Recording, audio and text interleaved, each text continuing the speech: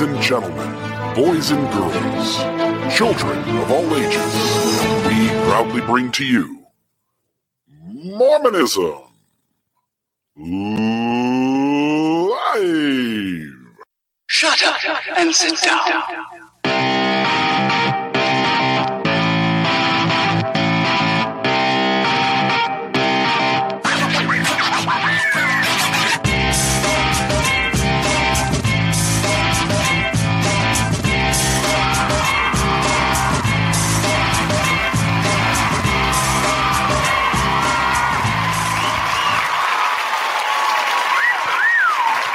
Good evening, everybody. Good evening. How are you doing? Welcome back to you, stranger who suddenly appeared on the opposite side of the screen. There we go. Look at that. Now I'm switching feeling it back better. around. Yeah, I joined get after this side you. of the bed, Bill. Yeah, if I join the stream first, then I go to the left. But you did it this time. I was kind of last minute tonight. So, how are you doing today? I am fine. Just so glad to have you back in the saddle. By the way, I don't know if you knew that there was a coup d'etat that happened in your absence. You are no longer in. You are out, baby. It's me and Maven. I love it. There's a lot of coup d'etats in your world, isn't there? Oh, yes. My entire life is one big coup d'etat. What's going on with your shirt there? That looks like Japanese. It is. It's actually katakana, which is the language they use to write foreign words in. Yes, thank you very much. And that says... That's Wolverine. Can you guess what it says? I'm going to guess it says, I have sharp fingernails. It says Wolverine. Wolverine. The Wolverine. Yeah. Wolverine. Nice. He's famous even in Japan. Yeah. He's got a lot of Japanese connections, actually, if you follow the movies. Yeah, I don't speak Japanese, nor have I ever seen a Japanese connection in a Wolverine movie. So one more reason for the coup d'etat. Yeah. That's I love it. Life treating you good? Oh, yeah, better than I deserve. And we've got such a great show tonight. But before we get to that, I want to know, is there anything that you want to say before we get to the show? I'll just say I was in LA last week and had a ton of fun, did a lot of cool things, met a bunch of listeners. Everybody just had the highest things to say about this show and about URFM and think the world of the content that you create and the product that we do here together. So just really? Kudos the to you. People you talk to mention me? They mentioned you specifically. Because the people I talk with don't mention you at all. That's fine. Like I'm perfectly okay with that. No, I'm kidding. Of course they mention you. They love you. It's like everybody loves Raymond. Everybody loves Bill Breel. I'm sure they do. The only thing I've got business-wise here is last week or the week before you guys started a T-shirt contest. We've been talking behind the scenes about that. And several ideas have come in, maybe 7 or so, 8 T-shirts, I think, designs. Folks, we're going to kind of kick that a little further down the street. But as soon as we have more feedback with the three of us kind of talking together about how we want to handle these, we'll let everyone know and apprise each of you. And there will be at least a segment of an upcoming show where we show those and show our decision on which T-shirt gets selected. And we'll make a T-shirt for everybody here to purchase. Yeah, I'm really excited about that. And I've seen some of the submissions. They look fantastic. What a talented audience we have. I know. It's pretty amazing. I'm actually in love with several of them. So we'll have to see how this pans out. And then only one other little thing is I'll put it in the comments here, but you guys can join the Mormonism Live email list.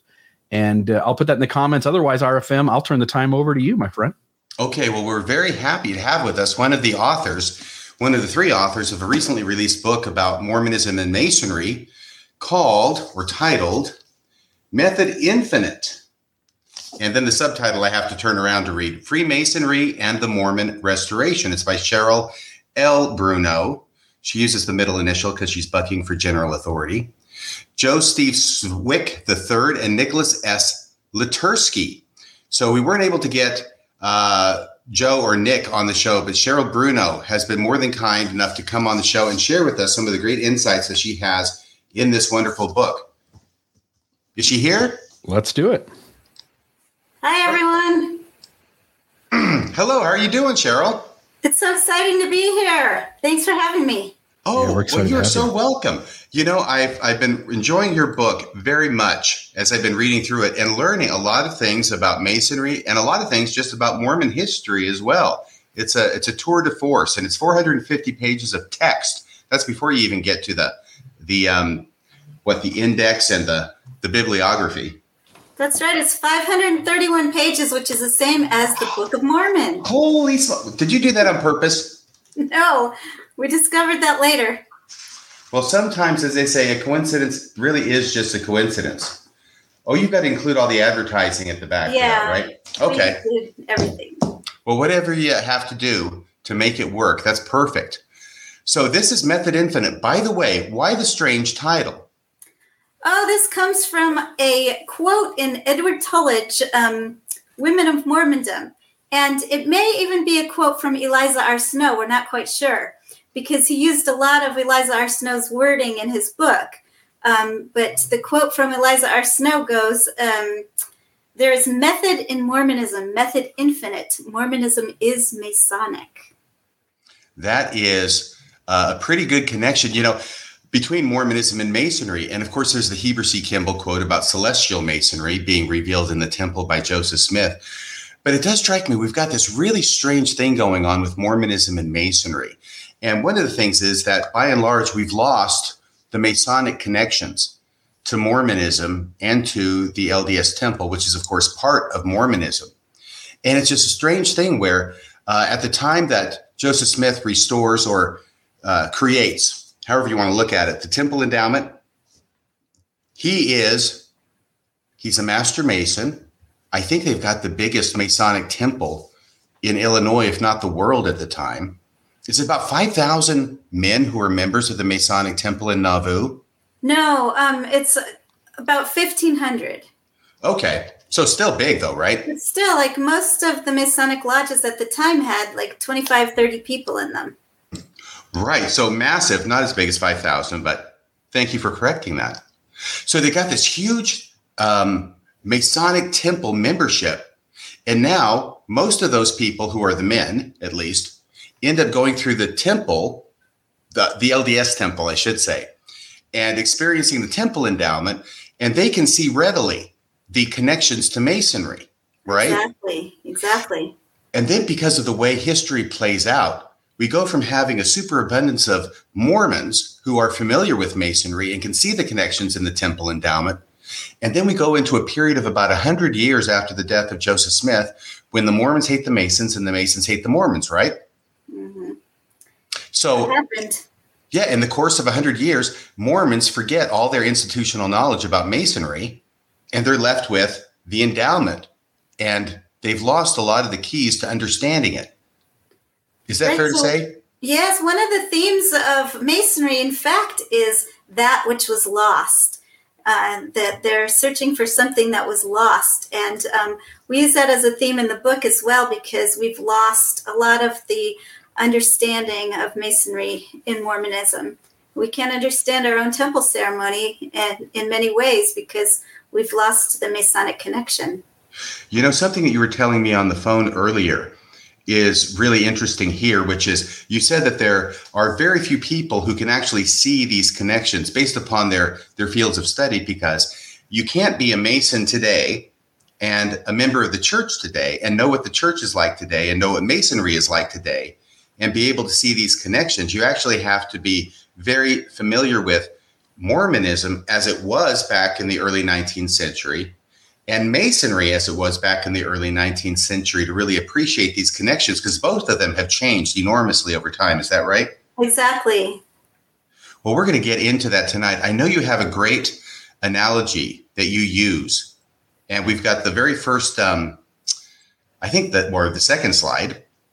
Do you have that? Has to do with kryptonite, Maven? There we go. It is kryptonite. I know what that is. Yes, I wonder how many of the people who are watching this show today know what kryptonite is. I thought that was a handful of Sally Chase's seer stones. No, it's not. Okay. They're Just green. In case. Bill, real. Do you know what kryptonite is? Well, I know it is it's the one weak, and it's the Achilles heel of Superman. Right. So, I mean, in our culture right now, in our culture today, almost everyone will know when you say the word kryptonite, they will associate this with Superman because that's part of our culture. And we know this whether we have watched a Superman movie or not, because it's just floating around in our culture. And, but I mean, back in the 19th century, if you said the word kryptonite, they wouldn't have had any idea what you were talking about. So I compare this to Masonry because today we do not have that cultural understanding of Masonry that they did in the 19th century. And so some of the words and some of the phrases that are used in Mormonism and in Masonry, they fly right by us because they're not in our cultural understanding anymore. So it would be as if in 100 years or 150 years, we were still had the word kryptonite, but we've lost all understanding or recognition or recollection about the Superman story. Exactly. Yeah. So can you tell us, this is very interesting to me as well, about the influences that Joseph Smith had on him, even early on, of Masonry?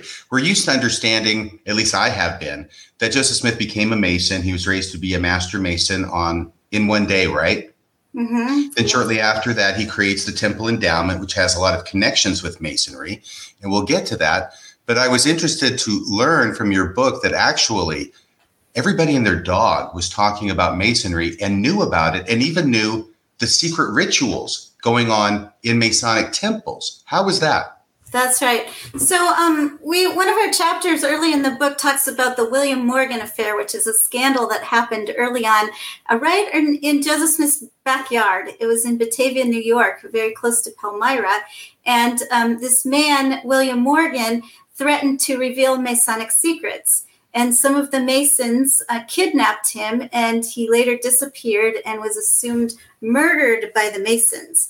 And so this scared everyone, both Masons and non-Masons. It just scared everyone because they figured that these oaths that Masons had made, which before were seen to be very symbolic, now they're thinking, if someone reveals Masonic secrets, they're going to murder him, they're going to cut his throat. And they didn't think that that was right. So there was a huge backlash against Masonry in the area where Joseph Smith lived.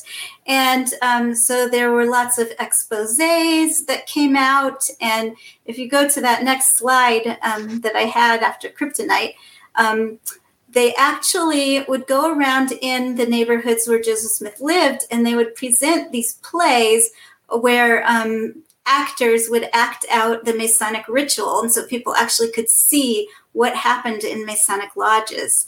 And so they were very familiar. Everyone was very familiar with what happened in Masonic lodges. It was in newspapers of the time. It was just all over the place.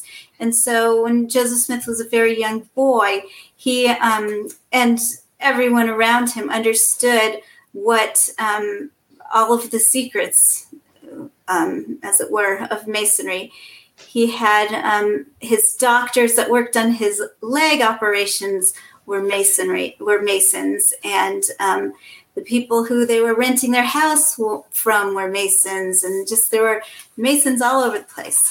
And his brother Hiram Smith later became a Mason. We believe his father, Joseph Smith Sr., was a Mason. And so it was just ubiquitous all over the place. And we can't just look at Joseph Smith in the 1840s and say that's when he was exposed to Masonry. He was exposed to Masonry from before he was even born. So here we have, these are actors then who are portraying the rituals of the Masons, correct? Well, yes, it's an image of that. I'm not sure exactly what the image is, but that's what I'm using to say. That right. These actors would come around and present the ritual. Right, because Masons wouldn't be allowing photographs to be taken inside their temple, right? No. And each of these gentlemen, except for the initiate, who's the one blindfolded and apparently with a nightshirt on, mm-hmm. They each have something wrapped around their waist. What is that? It's a cable tow. Oh, I'm sorry, their waist. All the different Masons. The aprons. That's okay. Yes, they all have aprons. And aprons are a part of the regalia of Masons. And there's a number of things that I think have sort of filtered into my head, Cheryl, as I have grown up in the church and tried to find out more about the church. It seems that the response of the church or church writers has gone from denying any connection between Mormonism and Masonry. And I read a number of pieces like that and listened to audio tapes available, at Deseret Book. And then it went to sort of, okay, we're going to accept that there are certain elements from Masonry in Mormonism, but we're going to, as the apologists would do, say that Joseph Smith took those and recontextualized them within his temple endowment. Okay, so having said that, I don't want to miss out on saying things like the square, I'll do that, the square, the compass, and the level. And sometimes I would get so involved with the square and the compass because those are very commonly understood to anybody who's been through a temple endowment in the LDS temple. But the level is also present, not only in the veil, but also in the temple garment, as well as the square and the compass. So all three things are there. There are certain hand grips, which are identical to what we experience in the temple. And by the way, just so everybody knows, we're going to try and be somewhat sensitive to these things and not go into graphic detail about them, because we do think it's important to treat with sacredness things that other people consider to be sacred, and which I at one time considered to be sacred myself. But we want to be respectful to people's feelings. This may be more understandable to those who have been there and done that than to those who have not, but that's sort of the nature of things. By the way, can I just ask you about the skull sitting down there? Do you know anything about that skull? Yes, I mean, it represents death, and we have, in the ritual, we have Hiram Abiff, who is murdered or killed and then placed in a grave, and so this kind of represents the death of Hiram Abiff. I keep expecting one of these gentlemen to pick up the skull and start saying, "Alas, poor Yorick, I knew him, Horatio." But that's not this skull. Okay, so can you tell me, though, about not only was Joseph Smith exposed to Masonry, and everybody else in his society pretty much, but also Masonry at the time of Joseph Smith was going through a lot of variations, elaborations. Can you tell us about that? Yes, so they were actually developing Masonic ritual at the time in the 19th century in the United States. And so we had this Egyptomania that was going on because Napoleon went over to Egypt. And so everyone was really interested in Egyptian, ancient Egyptian. So they started, some of the Masons would make Egyptian rituals. And if you'll go to the next slide that I had on there,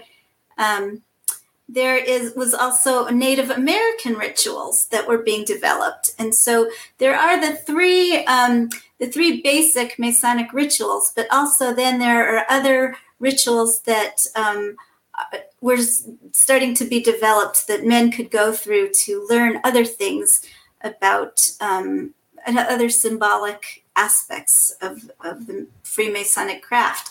So this I thought was very interesting because we have this Native American connection in Mormonism as well. But this is exactly what Joseph Smith was doing as well.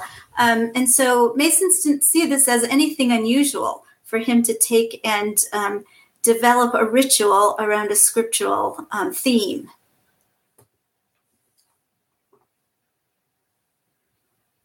You're muted. Thank you, because I did that on purpose just to give you a chance to say that. All our guests should be given that chance at least once. No, I was noticing the upper right. I was muted too. So I was covering for you. So in the upper right-hand corner, what is this? What is this item? In the upper right. It looks like the whole thing. It looks like a pouch of some sort. Oh, this is an apron, but it just has kind of a flap over it. Yeah. Okay, so it's an apron, but in the upper right-hand corner is a hand clasp that looks strangely familiar. Right. It is. And you don't have to say anything more about it unless you want to describe it within the context of Masonry. You can say whatever you want to say about it, Cheryl. Well, I mean, this is what everybody wants to focus on because it's the most recognizable thing that we have in the Mormon temple that really relates to Freemasonry. It's very, very similar. The hand clasps that we have in our Mormon temple are very, very similar to the ones in Masonry. So everyone zeroes in on that. But that's not the most interesting thing about Mormonism and Masonry. And that's why we wrote a whole entire book about it. And very, very little of the book is about these certain things that everybody wants to talk about in the temple. Right. And I'm only talking about them just to make sure, because we have a rather large audience of all sorts of different levels of knowledge. I think most of them, this is probably old school to them, but I don't want to leave anybody in the dust on that or overlook it. So we have this apron. Somebody made a comment about aprons and men wearing aprons. I think that was said in jest. Let me just go ahead and add that the entire Masonic idea stems from, or at least traditionally, stems from Solomon's temple, and Masons are stonemasons, and they're the ones who are tasked usually with dressing the stones. And I don't know if they have to place them in the temple, but mainly they're the ones who are dressing the stones, which means taking them and carving them and chipping away at them to get them to exactly the right size, correct? Yes. Right. And so when you're doing that and you're chipping away at a stone in front of you all day, and you got splinters of stone flying off in all directions, you want to make sure that you've got a nice apron in front of you to, to protect yourself. Right. So the whole Freemasonry comes from masonry as a craft, which started back in the Middle Ages, where they were actually building these buildings and temples, and they had to learn a certain craft. And they did have certain ways to recognize who had been trained as a stonemason and who they could allow into their little groups. And these were done by these different hand clasps. You could recognize what level of expertise another Mason had reached. And gradually that became more symbolic. And so now we have Freemasonry, which is a more symbolic aspect of Masonry. So we do still have aprons, but they're not working aprons. They're symbolic aprons. And if I can just go into this a little bit more detail, mainly because it's going to be important later. It's very interesting in the rise of the guilds in the Middle Ages, and some of them are Masons. Of course, there are other guilds, but the Masons and other guilds, they have certain signs and tokens and secret names so that they can identify themselves when they go to another city and there's another guild over there, but they don't know me from anybody. So I can identify myself and the level of expertise I have achieved in Masonry by giving them the name, signs, and tokens that pertain to that particular degree, correct? Yes, that's right. And so I see that someone's asked the question that they wondered what the date of this apron is, and it is from the 1830s. So this is right about the time of Joseph Smith.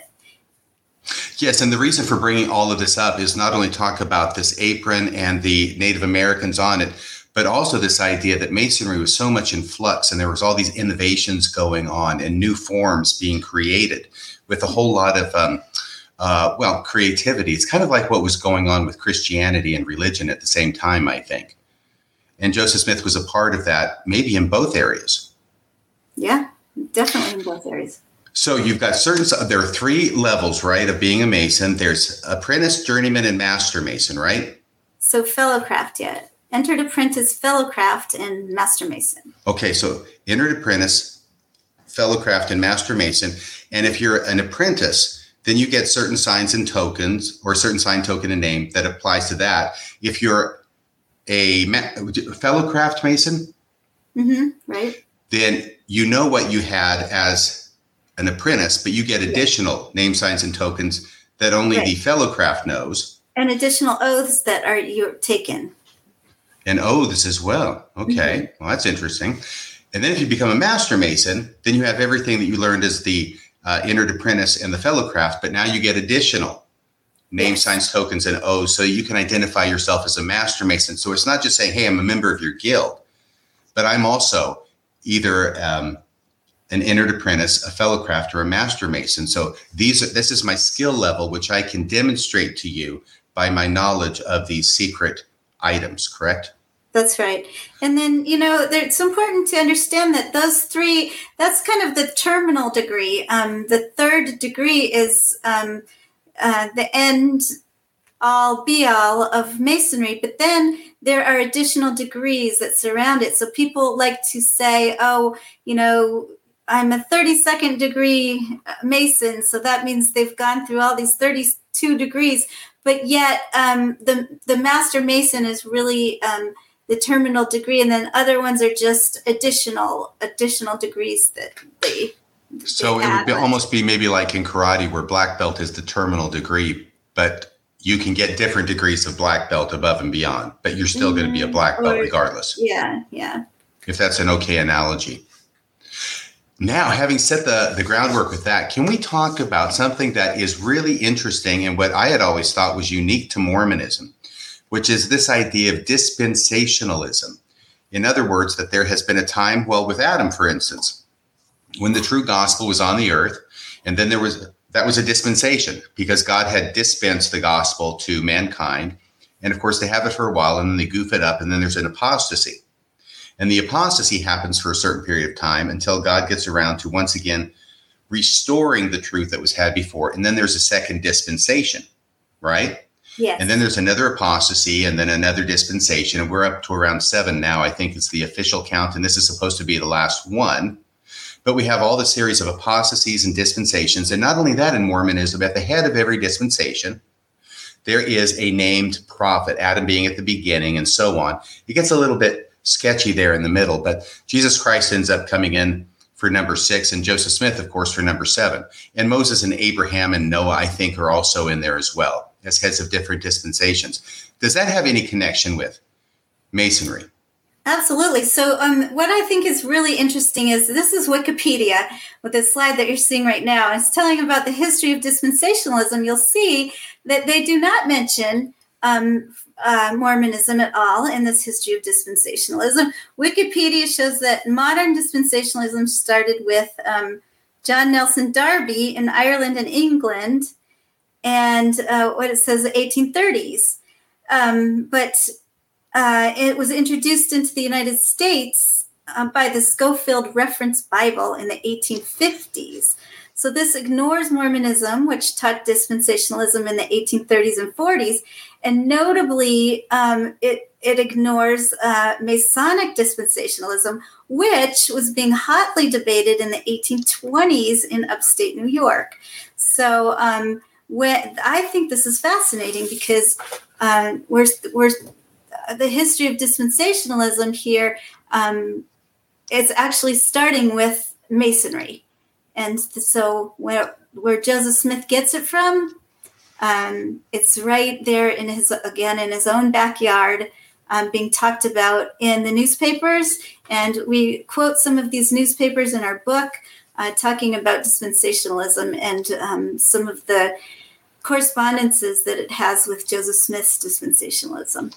I have a couple of those quotes here. Is it okay if I read them, or do you have them in front of you, Cheryl? Yeah, that'd be great. Okay, because I actually typed them out of your book into the outline because I thought they were so important to have.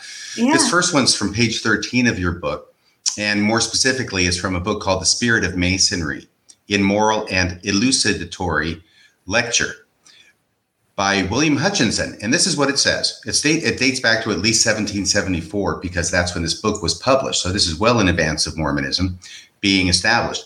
Here's the quote. The notion of Masonic dispensationalism, including both apostasies and restorations, dated back at least to 1774 in this book, William Hutchinson's The Spirit of Masonry. That's from page 13.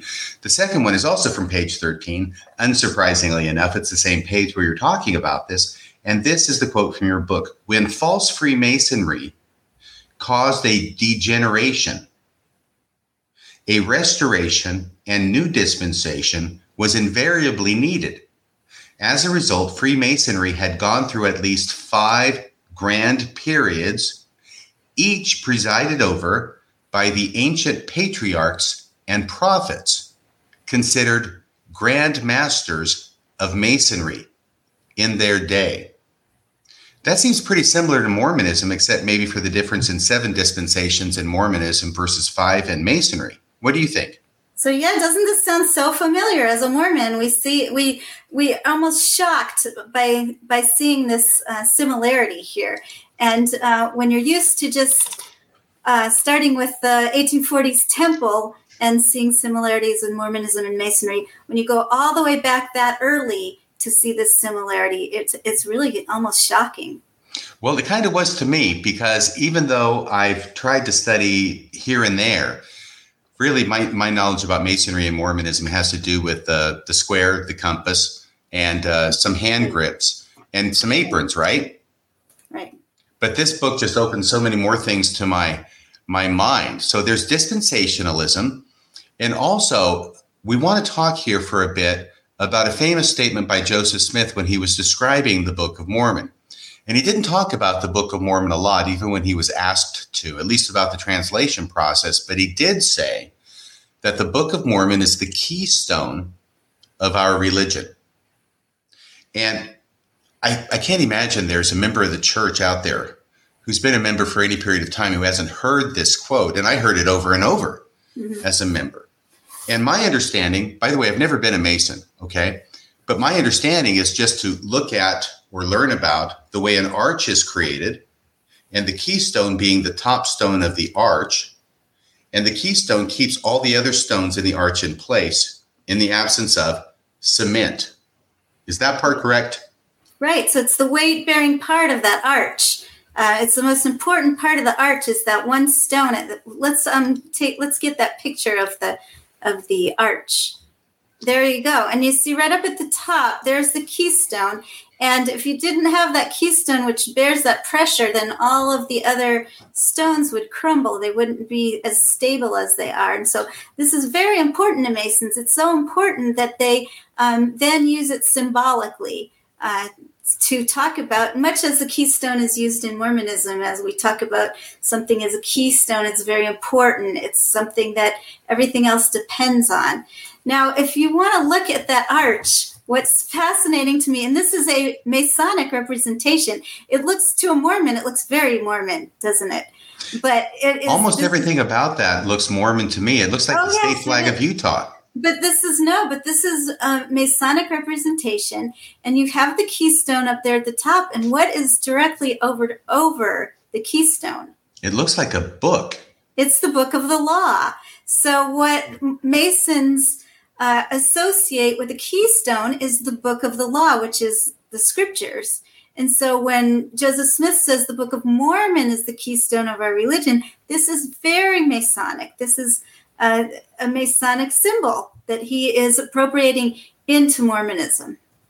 And you know, when I look at this, there's all sorts of, well, in this, there aren't all sorts, but there are a number of other elements to it. First off, at the very bottom, it says holiness to the Lord. And that is something that appears on the outside of every LDS temple.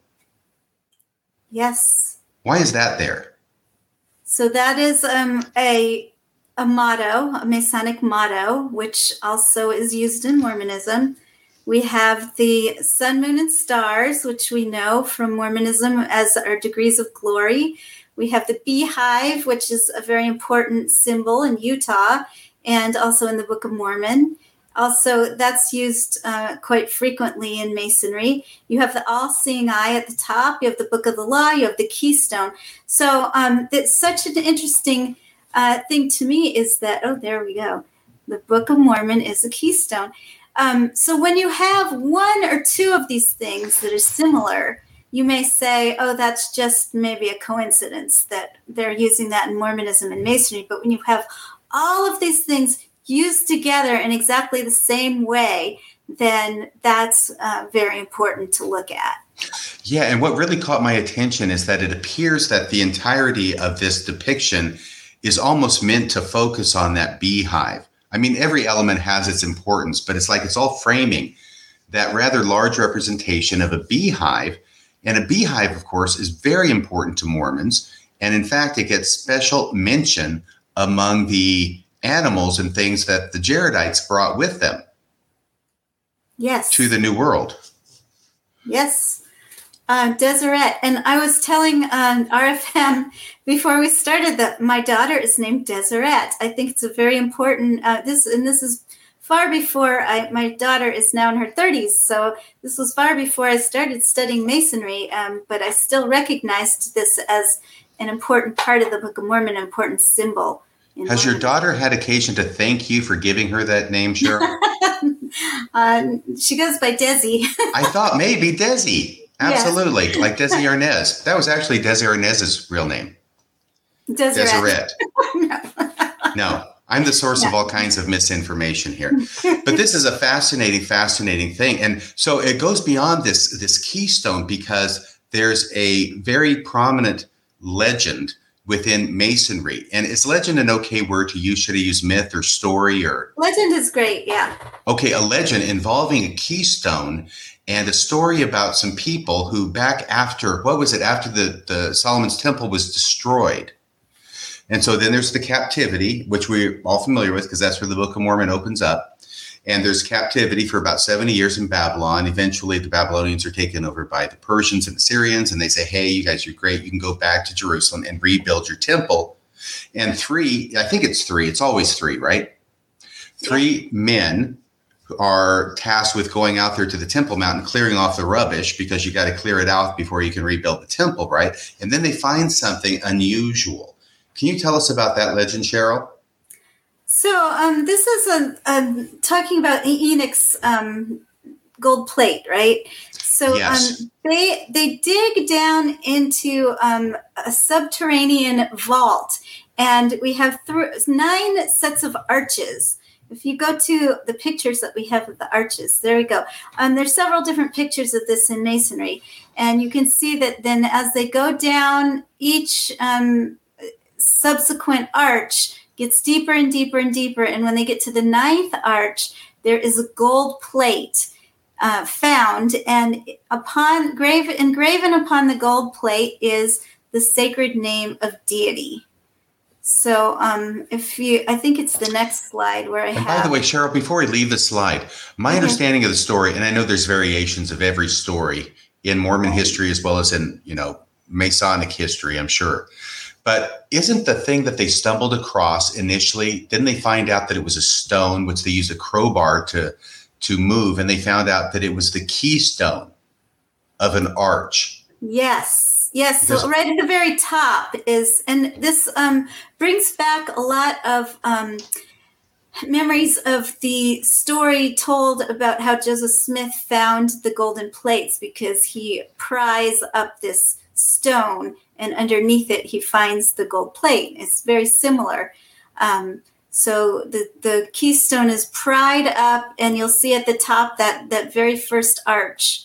As they pry up the keystone, then they get down into the next arch. Right, and everything is down. I was going to say everything is subterranean, and then you go down for 9 arches, and then there's a vault.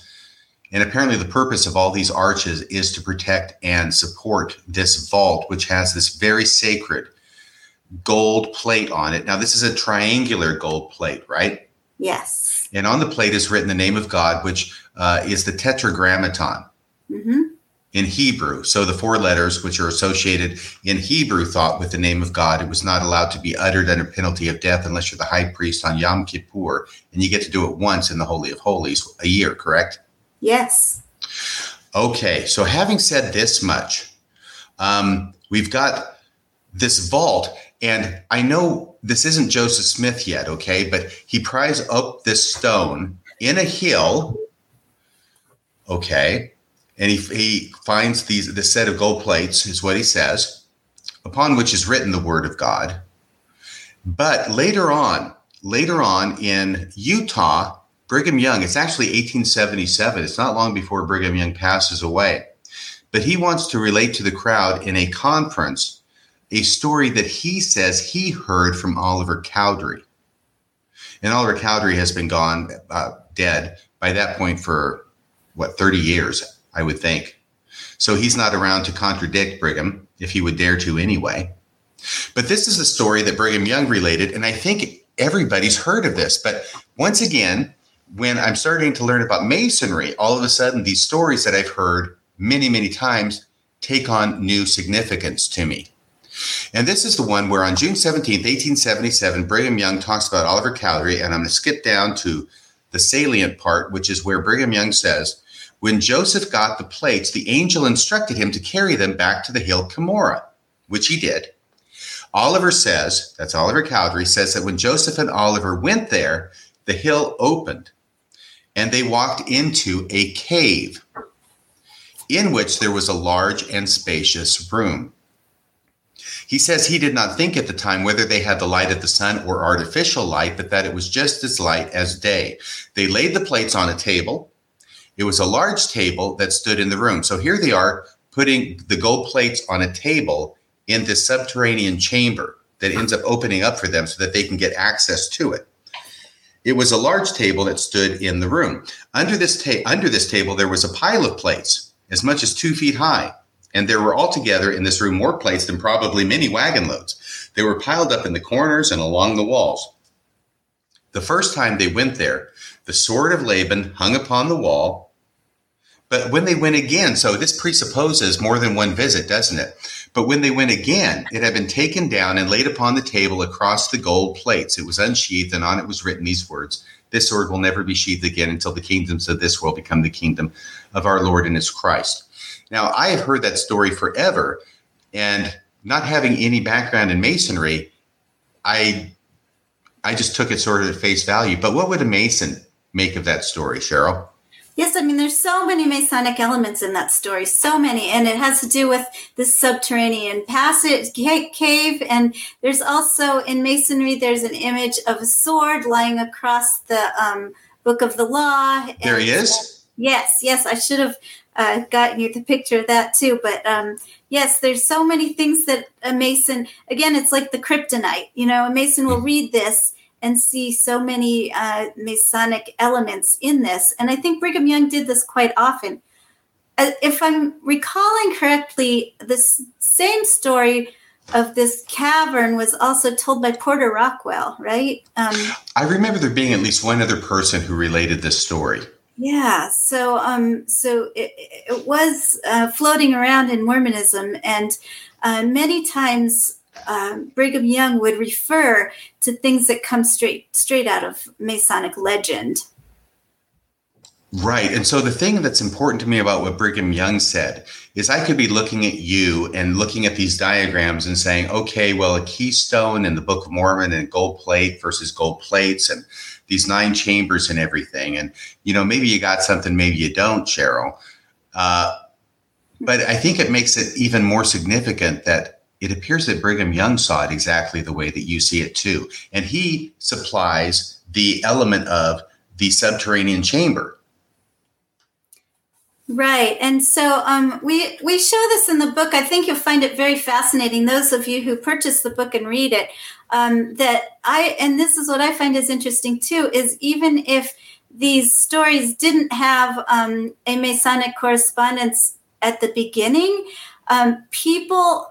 the surrounding people, as they told these stories over and over again, added more Masonic elements to them. When the Book of Mormon was unearthed, the stories that are told about it have just these Masonic elements that are added as they're told in later recountings.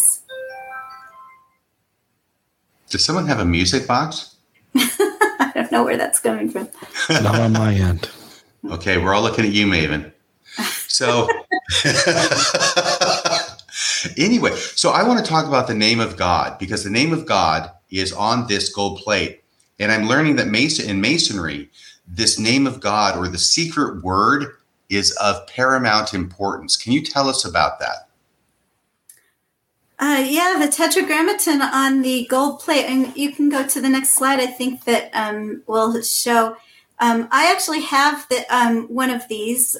These are often used in Masonic lodges, and it's a golden triangle that you can hold in your hand. It's about as big as my palm, and it's has these little engraven parts where you'll have in the middle there, you see the Tetragrammaton, and on the sides is the Masonic cipher, the Royal Arch cipher.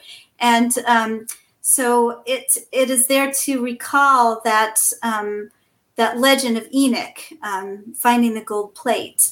And there's just a lot of correspondence with Mormonism there, because we know that Joseph Smith was quite fascinated with Enoch. He liked to even call himself by the name of Enoch and identify himself with Enoch. So here we have Enoch and his golden plate that he hid up, and Joseph Smith and his golden plates. And so it's a cool correspondence that's happening quite early in Mormonism. Yeah, and for those of the listeners who don't know, back in 1981, we got a new version the church provided of the Doctrine and Covenants. Prior to that, it still contained the secret names or code names that different members of the church had, and it would have them, I think, in parentheses after their name. And Joseph Smith had several code names, but one of the most prominent of his code names was Enoch. Yeah. So that's another way in which and then he takes this one verse about Enoch in the Joseph Smith translation, and he totally blows it up into 2 lengthy chapters. So yeah, there's obviously a great fascination on the part of Joseph Smith with Enoch and the legend of Enoch. So we've got the Tetragrammaton, which you've mentioned, and let's talk about Masonry and what it is in their ritual with the name of God that they try and inculcate in their members. Do they ever give the name of God to their members? So parts in the ritual, they are given a name which symbolizes the name of God, but it's not the actual name of God. It's a substitute word that they're given. And what it does is it gives them the task that now a Freemason is tasked to go and find the true name of God, which is, for him, it's coming into the presence of God. And so the Masonic rite is supposed to show the initiate how to come into the presence of God. And it's very symbolic that way. And in Mormonism, we have the same thing in the temple, is that it is a celestial ascent. And many writers, especially apologetic writers, have talked about celestial ascent in the temple. And they say that this is what's special about the Mormon temple that is not found in Freemasonry. Well, it's not found as much in the Freemasonry that they are seeing now in the 21st century. But it was very important in the 19th century, and still today in the ritual, is that there is a celestial ascent. We have all kinds of symbols in Masonry that show the ascent from ladders and, stairs going up. And that is basically what Masons are taught, is that they are coming into the presence of God. And so it's the same thing in the temple, that Joseph Smith brought this kind of symbol in, and he wanted to make it literal. He wanted people to actually come into the presence of God as he did in his first vision. And my feeling is that I feel that the first vision, we know the first vision was not used as a foundational story in Mormonism. Early, the 1820s, it wasn't told, but it becomes more important later on. And I think that that's when he was developing this temple ritual, that he also developed the story of his first vision, where he came into the presence of God. Now, there's something that you wrote in your book which absolutely blew my mind. It has to do with the name of God. But in order to set the stage for why it blew my mind, I've got to tell you a little bit about my background. And this is what I'm talking about, is that back in the 1990s, I read an article by Truman Madsen.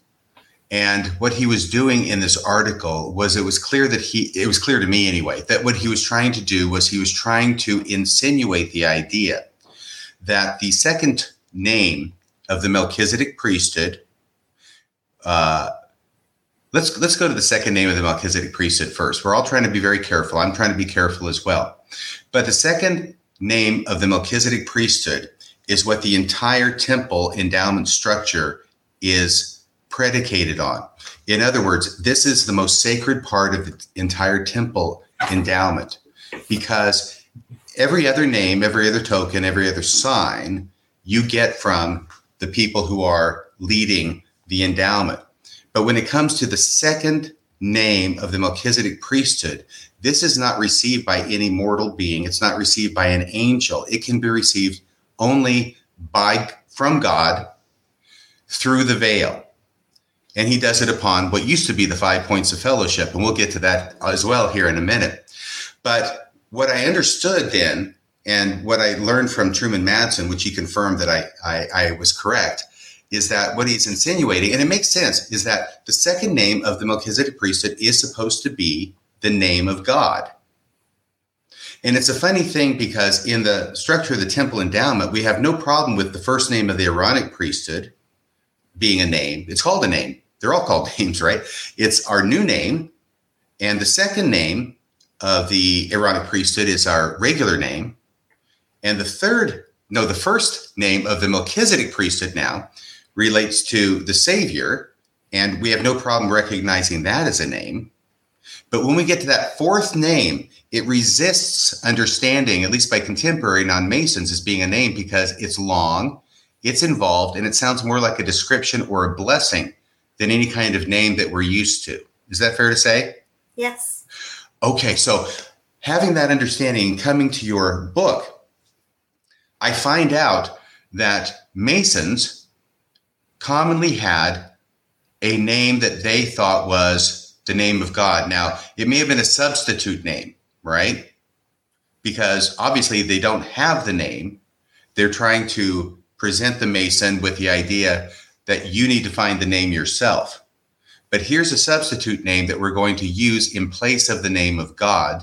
Just sort of maybe like the ancient Jews used to use Adonai instead of trying to pronounce the tetragrammaton, which will get you stoned on the spot, right? So you've got a substitute name like Adonai for Yahweh. Don't throw that stone at me. And the Masons also had a substitute word for the name of God. And what was that name? Well, one of them they use is the Mahabone, which is interpreted as marrow in the bone. Okay, that's what blew my mind. Could you say that again? So they've got a name. It's a substitute name for God. The Masons did, even in Joseph Smith's time, correct? Yes, this is in Joseph Smith's time. And it's Mahabone, Mahabone. One of the names, yes. One of the names that's given is Mahabone, which is marrow in the bone.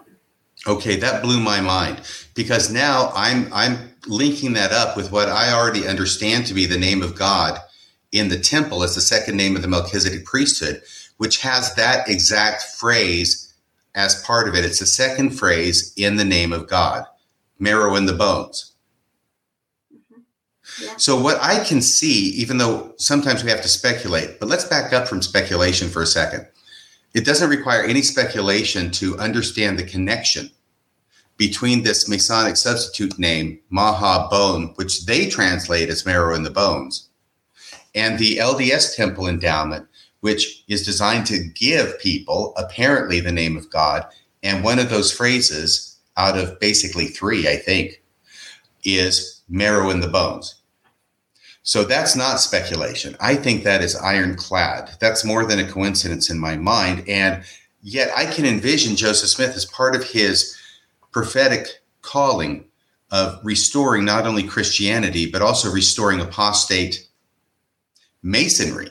Yes. Is by taking this name and saying, okay, that's not all of it. It's right as far as it goes, but now I'm going to elaborate upon it and incorporate it in this much longer phrase. And I could picture Joseph Smith as believing that that is the entire name of God. And it's been restored now, and it's given to members, but only through the veil after they've demonstrated their familiarity and knowledge of all the underlying name, signs, and tokens. What do you think about that, Cheryl? Well, I think all three of us authors believe that Joseph Smith felt that he had found the true name of God. That's what he was looking for. And there is a certain place in the book where it talks about an incident that happened where we feel he had discovered what he thought was the true name of God. Now, I don't feel that we still have this in the church today. I feel like this has actually been lost again. Whatever he found that he thought was the true name of God, I don't think we have that anymore. It's been lost as many of the Masonic connections that were in the 19th century have been lost to us today. Can I bring up something now? It might be later on in the outline, but it just presents itself naturally right now. Because there's this whole idea of the name of God, and specifically the name of Christ. Now, we would figure the name of Christ would be Jesus Christ, right? Okay. And yet, there's a strange passage which is very, very important in Mormonism, especially if you're an apostle and giving your apostolic witness. And it's section 107, verse 23. Okay. And it talks about the 12 traveling counselors are called to be the 12 apostles or special witnesses of the name of Christ in all the world. And, you know, the apostles right now in the LDS church, they will testify right and left about Jesus Christ himself and that they're special witnesses of Jesus Christ. But when they're pushed a little bit. RFM, just FYI, you're breaking up a bunch on my end. Am I? Can we find out anybody in the comments if they're hearing me break up too? Do you hear me breaking up, Cheryl? I do not. You sound quite clear to me. Okay, maybe it was just me on my end. So sorry about that. Please start over then. That's okay. I hope it is. Yeah. But anyway, apostles today, they bear witness of Jesus Christ. They bear their special witness of Jesus Christ. But when they're pushed on that a little bit, then they'll retreat to this passage. Elder Oaks has done this at least once, where he says, well, we're supposed to we bear witness not of Jesus Christ, but we're special witnesses of the name of Christ. And then they try and say, well, my question is, well, what does that mean to be a special witness of the name of Christ? Don't we all know that already? Why do we have to have a special witness, and what would that be? And then they fall back, and Elder Oak says, which means to be a witness of his priesthood and of his plan and of his church. But none of that really seems like being a witness of the name of Christ. And so when I read your book, it occurred to me that maybe this sounds like an apostle saying, I am a special witness of the name of Christ, but he's forgotten what the name is. And so he can't come up with it. Yeah, I mean, this is a large theme of our book is that Joseph Smith was not only, because as Mormons, we know that he thought that Christianity had become apostate and that he was restoring true Christianity. But we don't realize that he felt the same about Masonry. He thought that Masonry had become apostate. And this was many Masonic writers had written about this in his time.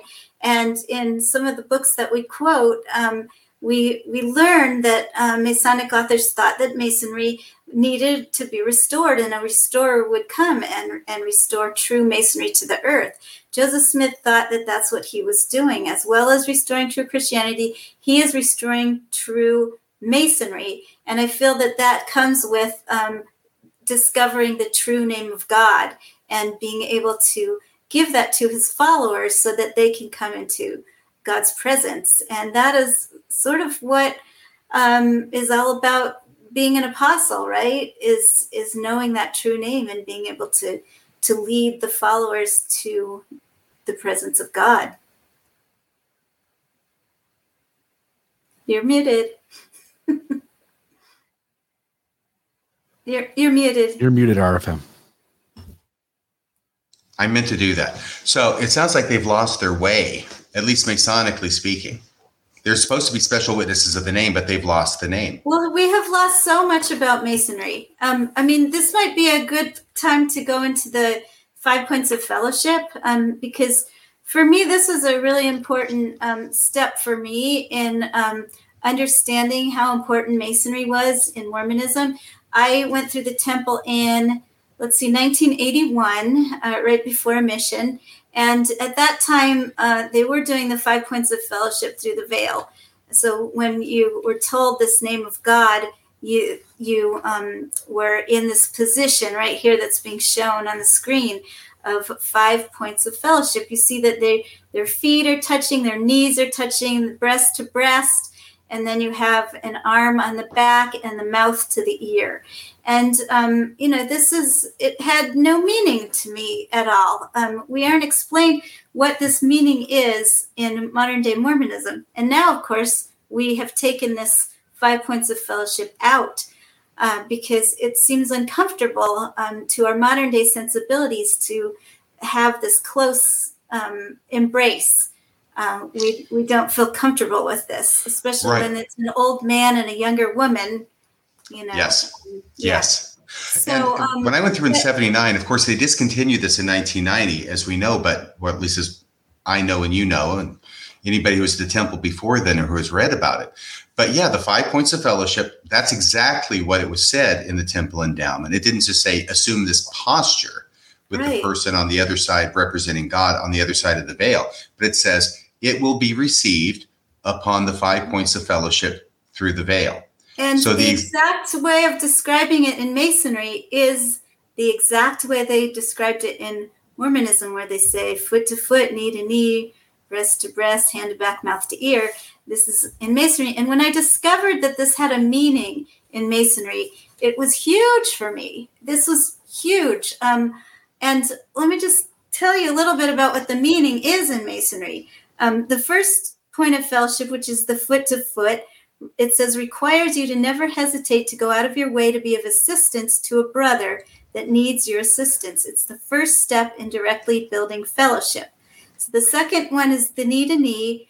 The second point, to bow the knee in prayer. Freemasons are told to always remember that whenever their own wisdom and strength proves inadequate, they can gain access to an unlimited supply of both through the power of prayer. This point also requires that anytime you turn to the deity in prayer, you are to remember your brother's needs. So it's creating this fellowship between you and the person that you are embracing. The third point of fellowship requires that whenever a brother informs you that he's telling you something in confidence, you have an obligation to keep that confidence inviolate within your breast. The fourth is an admonition to stretch out a hand and assist brothers who are fallen. And this is harking back to Hiram Abiff, where they are bringing him up out of the grave. He has fallen to the grave, and they bring him up out of the grave upon the 5 points of fellowship. And the fifth point requires you to whisper good counsel to help your brother reform and warn him of approaching danger, including behavior that is leading him down a path which is dangerous to his Masonic progress. However, it is very clear that you are to do that in the most tender manner and only if you are endeavoring to aid in his reformation. So all of this is building up this fellowship, and it was so meaningful to me. Something that we have completely lost within Mormonism is the meaning behind this sacred embrace. And I feel like that's one of the reasons why it was taken out of the ceremony, because we just didn't understand what it meant and what was the importance of it. Right, because when I went to the temple in 79 and every time thereafter until it was removed in 1990, I have no idea what they're talking about. There's no explanation given. There's no common understanding with me. It's just the 5 points of fellowship, and it says foot to foot, knee to knee, etc. But it doesn't have any explanation as to the symbolism behind it. Right. And so this is something that every Mason and probably every person that went through the early temple endowment would have understood.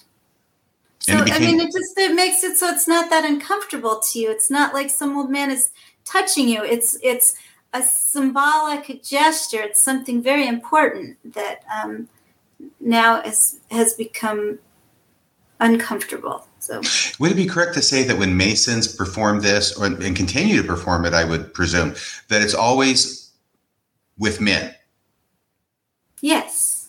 So they never have the potential of having an uncomfortable situation for a man embracing a woman on the 5 points of fellowship. Right. Okay. So I find that really interesting, mainly because something that was full of meaning to the original Mormons who went through the LDS Temple Endowment, because they understood all of this, or at least the majority of them did, I would think, since they're Masons themselves. And then that understanding gets lost So now it's just the 5 points of fellowship. So that gets removed from the temple, but basically the action is still the same. It's just not upon the 5 points of fellowship. So I guess that they leave enough room for the Holy Ghost now. For the Book of Mormon to be in between you. Right. Oh, can you tell us really briefly about so mote it be? What does that mean? And why is it important here? So this is just a signal Masonic phrase. It's like saying amen, but they would say so mote it be. And it was found often in some of the rituals and also some of the writings.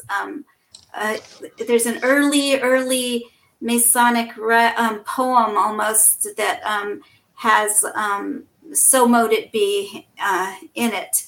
And we find this written in Mormonism in several places, and later on it's crossed out, and they put other substitutes because now it's got a connotation that they don't want to continue. Well, one of those was in the Book of Abraham, correct? In the explanations to facsimile number 2, the hypocephalus. Right. And this is the hypocephalus. It's not exactly necessarily figure 3. I think it was down. Hang on a second. Let me find my own here. Okay, time for scripture chase. So I always lost that. I'm so close. No, somebody else already found it. Here it is. I think it was down on figure 11. Because figure 11, the way it is now, says, also, if the world can find out these numbers, so let it be, period, amen, period. That's how it reads now. Is that the way it always read? No, it said, so mote it be. So mote it be, yeah. And okay. Interestingly, this is used in Wicca now because they also draw upon Freemasonry for some of their ritual. And so a lot of times you'll hear so mote it be and you think witchcraft. That's right. I think I have heard that somewhere. It may have been in an old Betty Davis movie or something where they're doing all this witchcraft stuff and it's so mote it be, so mote it be. Mm-hmm. Yeah, I think there was like something about Harvest Home. It's a terrible movie. Don't watch it. But it was some of her later work. I think it was back in the 60s, early 70s. I love Betty Davis. This just wasn't a great movie. So we got that so mote it be, which is interesting. Now, we have to go back to Hiram Abiff because he is really a central character in Masonic legend. Is that right? Yes.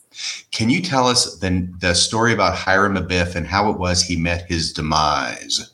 So Hiram Abiff was the primary builder of the Temple of Solomon. And there were three.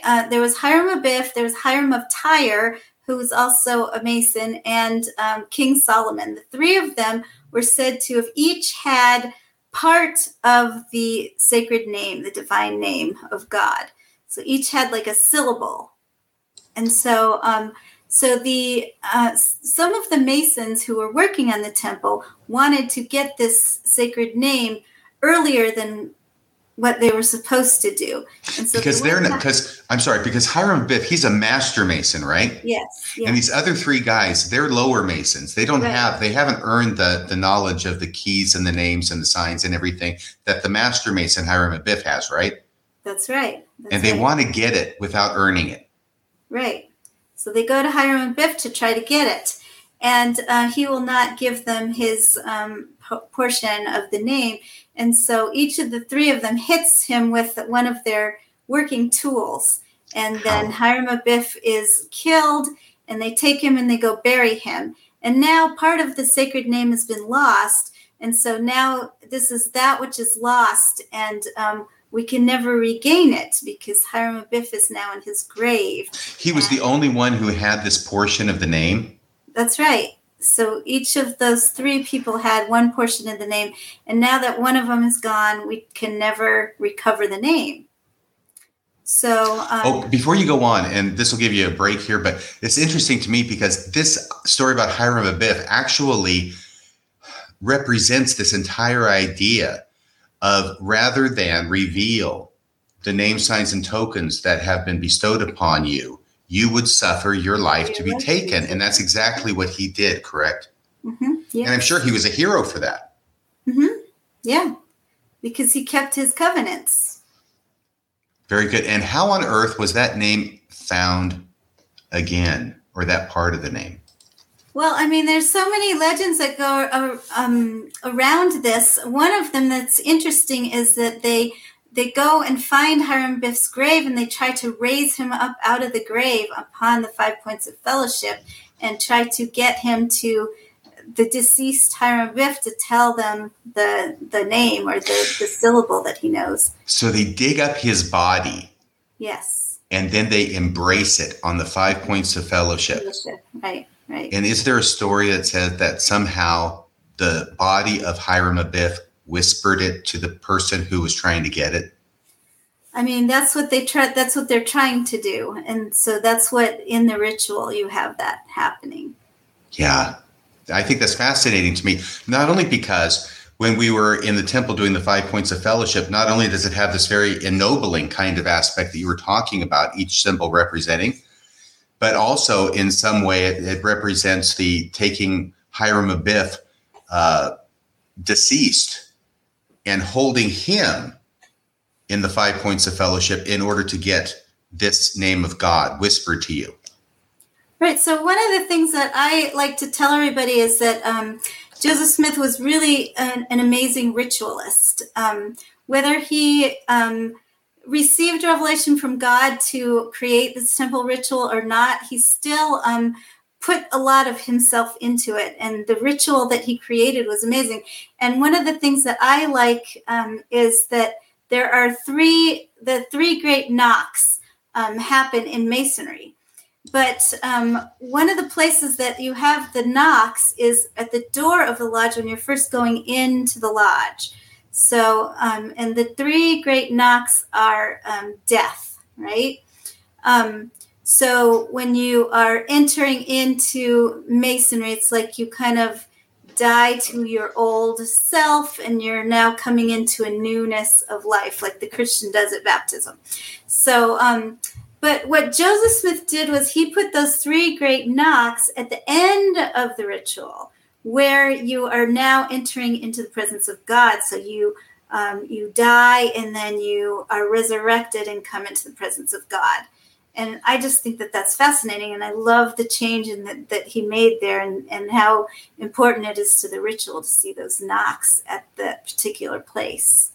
That is interesting. By the way, is there any relationship between these literal knocks and the three blows that were inflicted on Hiram Abiff to kill him? Mm-hmm. Right, yes. Do you know what? You said they each used their own tool. Did they all hit him in the head or different parts of the body? Do you know different that? Parts, yeah. I think it's a little bit different in the different tellings. But like one was a setting maul, and I can't remember all of the different implements that were used. But yeah, they were. Well, let me bring this up because I don't think it's in your book, but you know, I start reading your book and I start watching General Conference and things are going to happen. And so I think it was the last session and President Nelson was talking and he introduces to the audience this new video that they've got out on the Book of Mormon. And it's the visit of Jesus to the Nephites described in 3 Nephi 11, and they have him coming down out of heaven and saying hello to everybody. But it really struck me that once I'm starting to look at things a little bit more like a Mason, because you're helping to educate me, I'm looking at Jesus and I'm thinking, okay, here comes Jesus out of heaven. Now he's had a voice, the voice of God actually declared to everybody 3 times. The last time they understand it, right? Behold, my beloved son in whom I am well pleased. You think that would be enough to establish your bona fides if you're Jesus Christ. But no, he comes down out of heaven. He's a glorious being. He comes down out of heaven, descends all the way down, comes to the temple. You think that would be enough to establish your bona fides? No, he shows the prints of the nails in his hands and in his feet. You would think that would be enough. But no, now's the interesting thing. He invites every single person up to feel the prints of the nails in his hands and in his feet. And when he does that, and I'm watching the video, I'm thinking, he's showing them his tokens.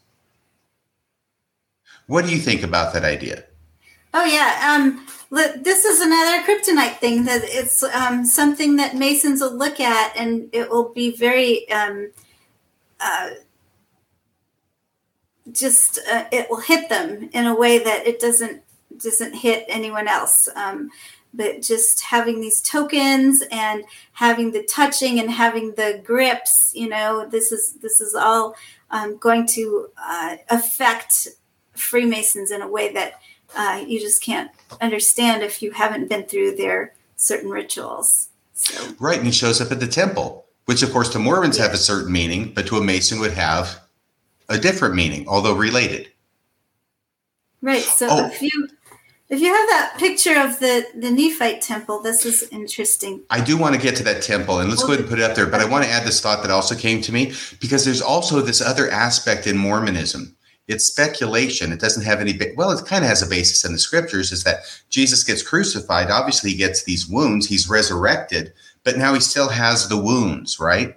And why is that when Alma tells us that, we'll be perfected in our resurrected body? And then there's the speculative idea that I think all of us have heard, is that Jesus keeps these signs and tokens. He keeps these signs in his body as symbols like of his glory or what he accomplished. He does that intentionally. So we have a being now who basically, I don't want to say violates, but let's say supersedes the normal order of resurrection in order to keep his token, so he can prove to people who he is. Apparently that's why. Yeah. So I wanted to say that. And here's the temple. This isn't the temple that Jesus showed up at. That was the temple at Zarahemla. But that couldn't have been this temple. So 2 Nephi chapter 5, we've got an actual picture here. It's black and white because they didn't have color back then. But thank you. But we read in the Book of Mormon that Nephi and company build a temple after the manner of Solomon. And this is the depiction. Yes. So, can I say three things about that first before you go? Yes. This has always been a problem in the Book of Mormon. I mean, it's just like one on top of a host of them. But it raises so many problems. The first thing is that it's 2 Nephi chapter 5. And it's early on. Lehi has just died. The Lamanites and the Nephites have split. So however many men they had, which wasn't that many to begin with, get cut somewhere in half. And now the Nephites only have what's left. So really, when you see these four people, including Nephi in this picture, that's the entire work crew that they have available to build this Temple of Solomon. So the question is, how on earth do they do this? So that's one thing. And how do they build all these stones? Is that you, Bill? Yeah. I just want to add, apologists would come in and say there were already a lot of people here who assimilated with this small family, but how hard would it be to get a bunch of strangers to build your religious edifice?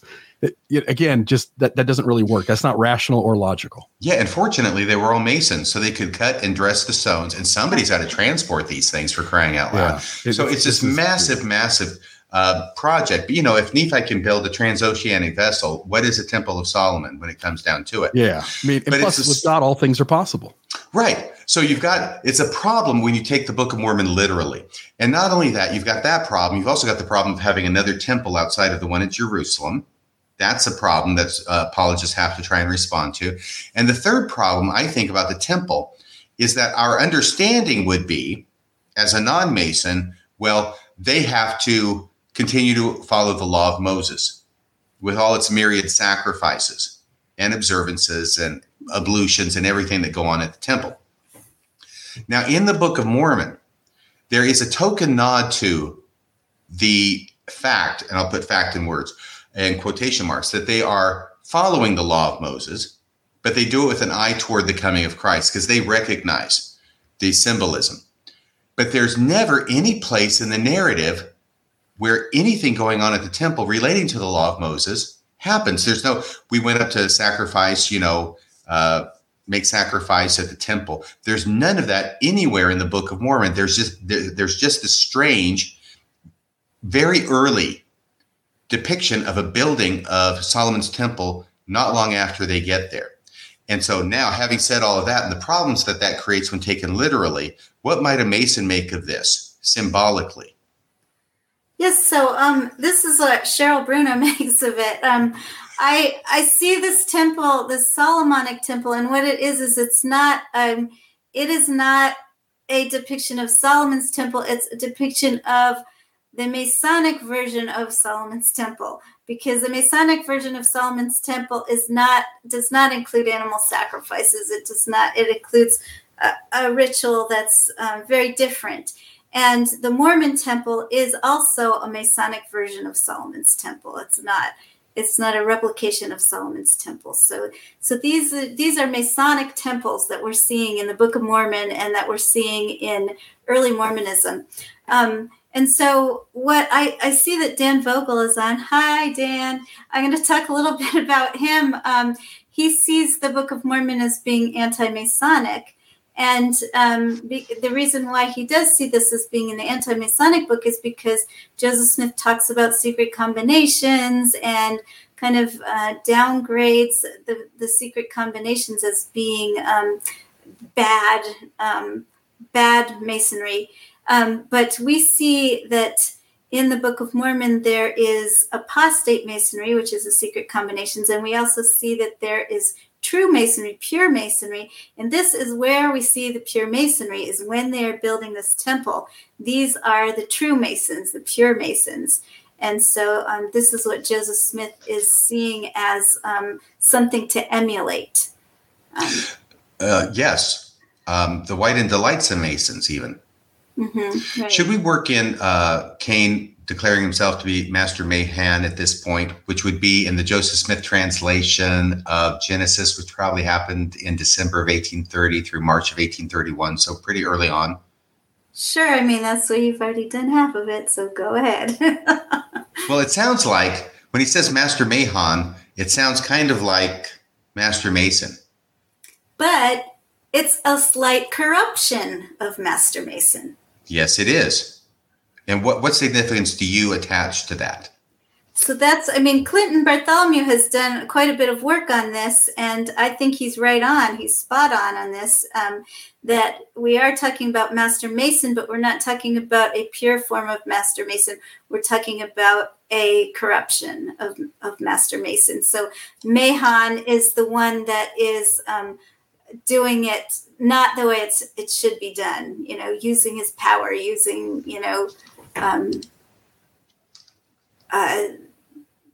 secret combinations in a bad way. Right. And this leads us nicely into this question, which I think is probably a perennial question, probably among Jews, Muslims, probably, I know Christians, because it has to do with the story about Cain and Abel. And Cain offers a sacrifice of, grain or things that are raised from the ground. Mm-hmm. And Abel offers a sacrifice of, I think it's a sheep. It was something that used to be alive before they sacrificed it. Mm-hmm. It's a blood sacrifice, in other words. And Joseph Smith had mentioned in the teachings of the prophet Joseph Smith, it's page, whatever page it is. Oh, it's page 58, or Documented History of the Church. Volume 2, pages 4 through 24, you'll find it in there somewhere. But it's from a discourse from 1834 that Joseph Smith gave. And he answered this question this way, because the perennial question is, what is God's problem? I mean, why doesn't he like this sacrifice, but not that sacrifice? What is it that makes him reject Cain's sacrifice? Because there's nothing in the text in Genesis that would tell us why, just that God rejects it, right? And what Joseph Smith said, which many of it you may know, is that, and I'm not going to read this whole thing, I think, but basically what he says is the reason that Cain's offering was rejected and Abel's accepted is because Abel's involved the shedding of blood in similitude of Jesus Christ. Actually, this is going to be important enough. I will read it. By faith in this atonement or plan of redemption, Abel offered to God a sacrifice that was accepted, which was the firstlings of his flock. Cain offered of the fruit of the ground. It was not accepted because he could not do it in faith. He could have no faith or could not exercise faith contrary to the plan of heaven. It must be shedding the blood of the only begotten to atone for man. For this was the plan of redemption. Without the shedding of blood was no remission. And as the sacrifice was instituted for a type, by which man was to discern the great sacrifice which God had prepared, to offer a sacrifice contrary to that, like Cain did, no faith could be exercised because redemption was not purchased in that way, nor the power of atonement instituted after that order. Consequently, Cain could have no faith, etc. And I was interested when I was reading your book to find something very similar to that was mentioned by, it was in the Antiquities of Freemasonry. Mm-hmm. I don't know. Do you have that, or would you like me to read it? It's in my outline. Go ahead. I don't have it right in front of me. Go ahead. Okay, and it's page 133 of your book. So this is from Oliver. Is that George Oliver? Yes. Okay, who wrote Antiquities of Freemasonry? So was he spilling the beans on Freemasonry as well? Was this an expose? No, he was a Mason. Okay. Well, this is what he writes, quote, hence Abel's sacrifice was more acceptable than that of Cain. So he's going to tackle the same question. And his answer is because it was an animal sacrifice and offered conformably to the divine appointment, while that of Cain, being unbloody, was an abomination because it did not contain any reference to the atonement of Christ. So whether it's a coincidence or more, it appears that George Oliver, in his book Antiquities of Freemasonry, which I would expect was representative of beliefs of Freemasons at the time, had the same explanation for why Abel's sacrifice was accepted and Cain's not accepted, as Joseph Smith described in 1834 in Teachings of the Prophet Joseph Smith. Yes, and many of the things that Joseph Smith wrote and did correspond with George Oliver's Antiquities of Freemasonry. But the thing that, and I believe Dan will probably jump in and say that some Christian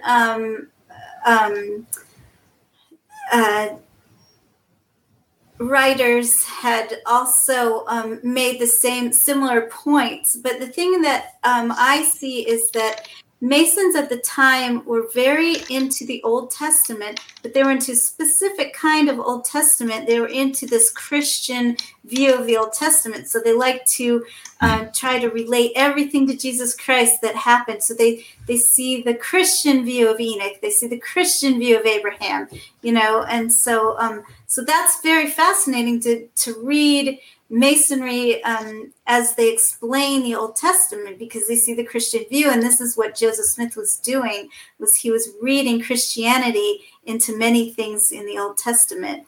And that is a very, very Masonic thing to do. Okay, well, before we skip over it, there's a very unusual section in the Doctrine and Covenants, section 129, which talks about the method of identifying different messengers. 3 different kinds of messengers, 3 different methods, but they all involve shaking hands. And you had mentioned to me that you felt that Masons would look at this very differently, because frankly, this is a revelation that has never made any sense to me and to lots of people. Because the basic idea is you've got 3 kinds of people talked about, 3 kinds of messengers, right? The good kind are resurrected beings who have a body of flesh and bone, so they can shake your hand, right?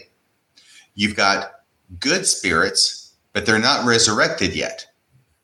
And then you've got evil spirits, which are always going to be spirits because they're never going to be resurrected because they never had a body. So really the problem is with the 2 kinds of spirits. There's good spirits and bad spirits. And what is it? It's when a messenger comes saying he has a messenger from God, offer him your hand, request him to shake hands with you. So the revelation says, if he be an angel, he will do so. You'll feel his hand. If he be the spirit of a just man made perfect, he will come in his glory, for that's the only way he can appear because he doesn't have a body. Ask him to shake hands with you, but he will not move because it is contrary to the order of heaven for a just man to deceive, but he will still deliver his message. And finally, if it's the devil appearing as an angel of light, you ask him to shake his hands, he'll offer you his hand, but you won't feel anything. You may therefore detect him. Now, there's a gaping weakness in this problem, which is Satan and his angels presumably would know about this. And so it seems obvious to me that if a devil appeared to you and you ask him to shake hands, you just say, nope, sorry, I can't do that, right? So you'd palm yourself off as a good spirit and not an evil spirit. So it doesn't make sense, at least not to me, if we're trying to make sense out of this, just that as it's written. But you were saying that a Mason would look at this differently as well. Oh, yeah. So this is a very strange thing if you just look at this as a Mormon. It's very, very strange, and it's almost incomprehensible. Somebody named Walt just made a comment that said, Mormonism is Masonry divorced from its meaning and explanation. Yes, that is so true, because here we have an example of this. Now, Masons are going to look at this and immediately recognize it, because the Masons often identify themselves to other Masons by giving these hand clasps that they've received in the ritual. So that's their method of identification. And so Joseph Smith's instruction on how to identify an angel by a hand clasp would be so familiar to a Mason. That would be so very symbolic. And so I have there's an insertion in Joseph Smith's journal for the date of February 9th, 1843. And it talks about someone named Nye, Jonathan Nye. And it reads, conversation with Master Nye and W.W. Phelps went to Keokuk. And then there's similar notes for the same day that say, Parley P. Pratt and others explained to Parley P. Pratt and others about classes of angels and devils. And so we don't know. We know that we don't know if that's happening at exactly the same time of day. It's not clear if Nye was present for Joseph Smith's remarks on these classes of spirits. But if he was, Jonathan Nye was a Mason, and he was a notable ritualist himself. And if he was in attendance at the time, he would have been absolutely stunned to see this Masonic tradition expressed in Mormonism. And he might have seen this borrowing as like an arrogant, like overreach that Joseph Smith was doing. And this marks the time when Jonathan Nye and Joseph Smith split ways. Before that, they were working together. They were trying to establish Freemasonry in Illinois. And after that, they split apart. Joseph Smith starts calling him an adulterer. And soon after that, Jonathan Nye dies under suspicious circumstances. And it's a whole big brouhaha. But I find it's very fascinating that this happens right around the time when Joseph Smith explains this incomprehensible way of identifying angels, that to Masons, it's going to be meaningful. Yeah, and to make the record clear, Section 129 in the introduction is said to have been given on February 9th, 1843. Mm-hmm. So it was the same year, at least, that you're talking about. Same day, yeah. Same day. Oh, same day. Yeah. Okay. That's very, very interesting. Was there anything more you wanted to say about that? We've got about 5 other things to touch on, which we'll do briefly before the end, and then we'll take some phone calls. No, go ahead. Let's try to finish the end. Okay, something that really surprised me had to do with a connection with Section 7 of the Doctrine and Covenants. So that's really early on, and those of you who are super familiar with your Doctrine and Covenants will know that is, I'm just going to read the introduction to this, okay? First off, it's April 1829. So this is pretty early on in the history of the church. It's before the church has been organized. It's probably somewhere, I don't know, somewhere during the translation of the Book of Mormon, I would expect. But revelation given to Joseph Smith, the prophet, and Oliver Cowdery, the not prophet, at Harmony, Pennsylvania, April 1829, when they inquired through the Urim and Thummim as to whether John, the beloved disciple, tarried in the flesh or had died. Now, here's the important part. The revelation is a translated version of the record made on parchment by John and hidden up by himself. So this is what Joseph Smith says he's translating through his Urim and Thummim, is a parchment from John that was hidden up apparently in the old world somewhere.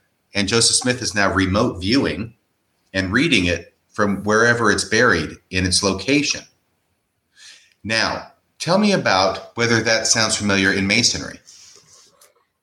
Yes, John, there are 2 Johns in Masonry, John the Baptist and John this evangelist. And they are both celebrated in Masonic thought. There are feast days to the Saints John.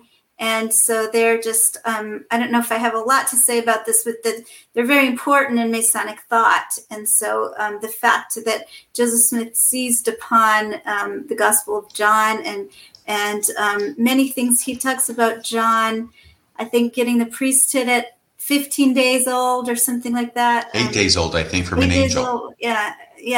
But he likes to take these traditions and just make legends surrounding them, just as Masons would do. And I just find that fascinating that he's very interested in the same things that Masons are interested in. The paragraph about this that caught my eye from your book on page 138 that I typed into the outline says this: the Royal Arch degree is believed to have been fashioned from a tale told by the ancient Greek historian Philostorgius. And my apologies if I mispronounced that word. In his account, when the Roman Emperor Julian ordered the rebuilding of the temple at Jerusalem, a cavern was found built into the rock of the foundation. So here we're back to that idea of the cavern underneath the mount of the temple.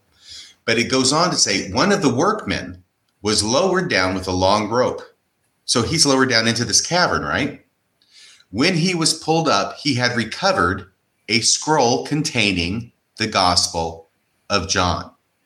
So Joseph Smith is recovering the same kinds of things that are prophesied in Masonry that have happened or that will happen.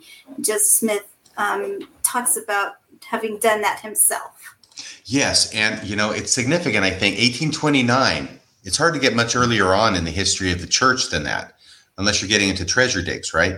But 1829, very early, the church has not even been established yet. That won't happen for another year until April of 1830. So very early on, we're having interesting connections here that are going on in church history. And then I was surprised to find out from talking with you on the phone. I mean, let me back up and talk about priesthood in the LDS Church. We have in the LDS Church what I had thought was a unique view of priesthood, in that there are two priesthoods, a lesser and a greater, and the lesser is called the Aaronic priesthood, and the greater is called the Melchizedek priesthood, and that's also from section 107, verses 1 and 2. But you told me that is not unique to Mormonism. Is that right? And this actually blew me away, too. I was very blown away to see that Masons have an Aaronic priesthood and a Melchizedek priesthood. That's just that was amazing to me, because I too thought that was very original to Mormonism, and to see that was those names of those two different priesthoods were Masonic, that was incredible. And I followed up that question with you by asking, well, does Masonry have a bunch of priesthoods and just two of them happen to be called Aaronic and Melchizedek? But you said no, those are the two priesthoods in Masonry. Is that right? Yeah. All right. Well, let's go on to degrees of glory, because everybody in Mormonism knows about the degrees of glory. They know what they are. They know it can be found in section 76 of the Doctrine and Covenants, which was received by Joseph Smith on February 16th, 1832. And does that have any relationship with Masonry? So this is also something that Christian commentators at the time, I think, addressed. But interesting, here's George Oliver again, and he says, if an inspired apostle speaks of a third heaven, of the righteous differing from each other in glory as one star differs from another, if the plural number be commonly used by Christ and his apostles when speaking of place of supreme bliss, and if the Savior himself should acknowledge that heaven contains many mansions, then we may also conclude that there are many heavens. So there are, as there are many heavens, so there are also degrees of reward proportioned to the measure of man's faith and obedience. So you have these 3 degrees of glory also talked about in George Oliver's writings. And you're muted again.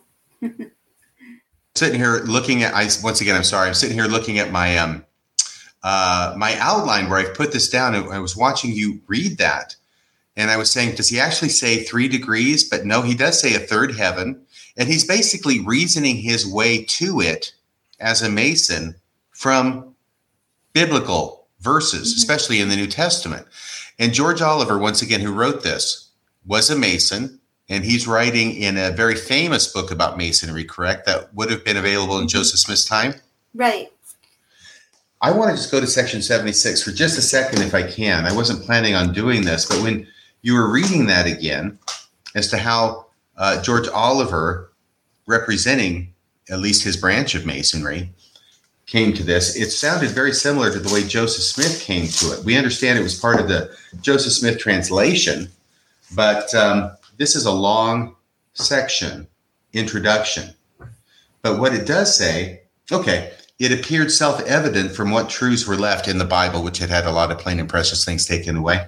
It appeared self-evident from what truths were left that if God rewarded everyone according to the deeds done in the body, the term heaven, as intended for the saints' eternal home, must include more kingdoms than one. Accordingly, while translating St. John's Gospel, myself and Elder Rigdon saw the following vision. And that's where they come up with the 3 degrees of glory. So I think that's very interesting. George Oliver's wording here. So there are also degrees of reward. And that's just very much similar to how Joseph Smith described it.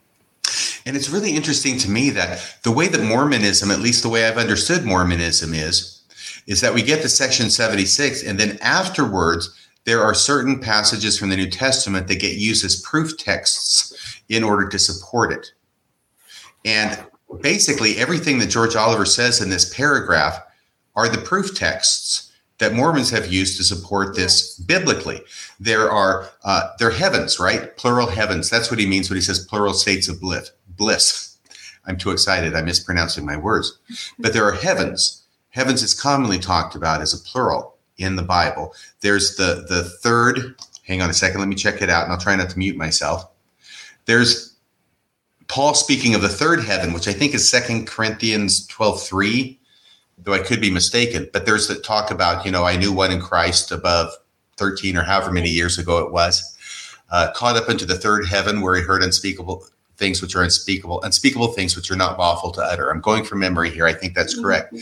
But that's what he's referring to right there when he says, if an inspired apostle speaks of a third heaven, this is George Oliver, right, of the righteous differing from each other in glory, as one star differs from another. And there, he's sort of going into 1 Corinthians 15, I think. And when speaking of places of supreme bliss, there's a plural number commonly used. We talked about that. That's heavens. And if the Savior himself should acknowledge that heaven contains many mansions, and that's John 14. Well, it's in John 14. Is it 2? In my Father's house are many mansions.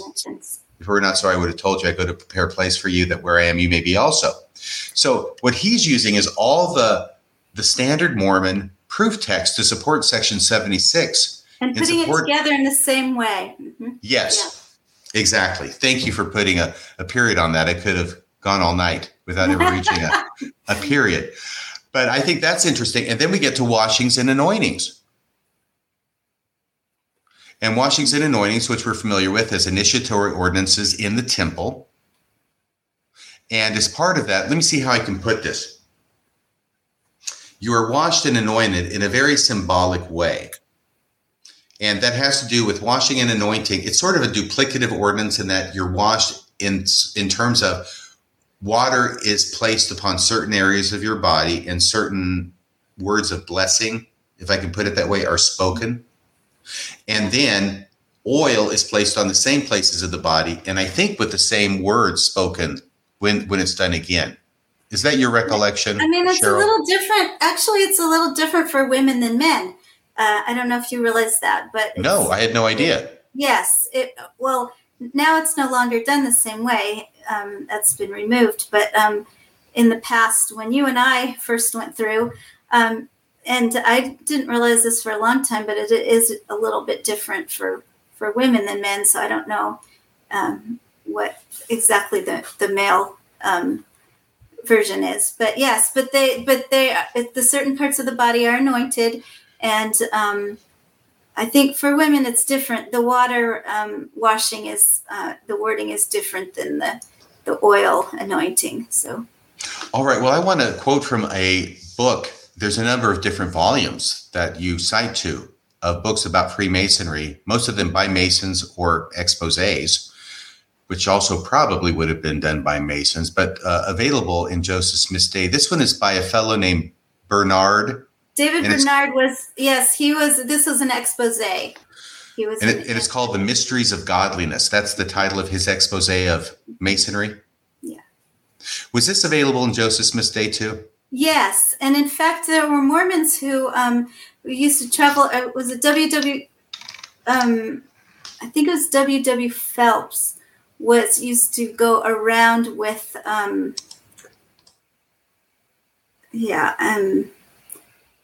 can't remember who it was, but there were Mormons that used to go around with David Bernard and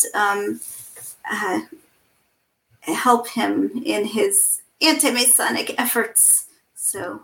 Oh, really? Well, now that we've established that, here's the quote, which you quote in page 190 of your book.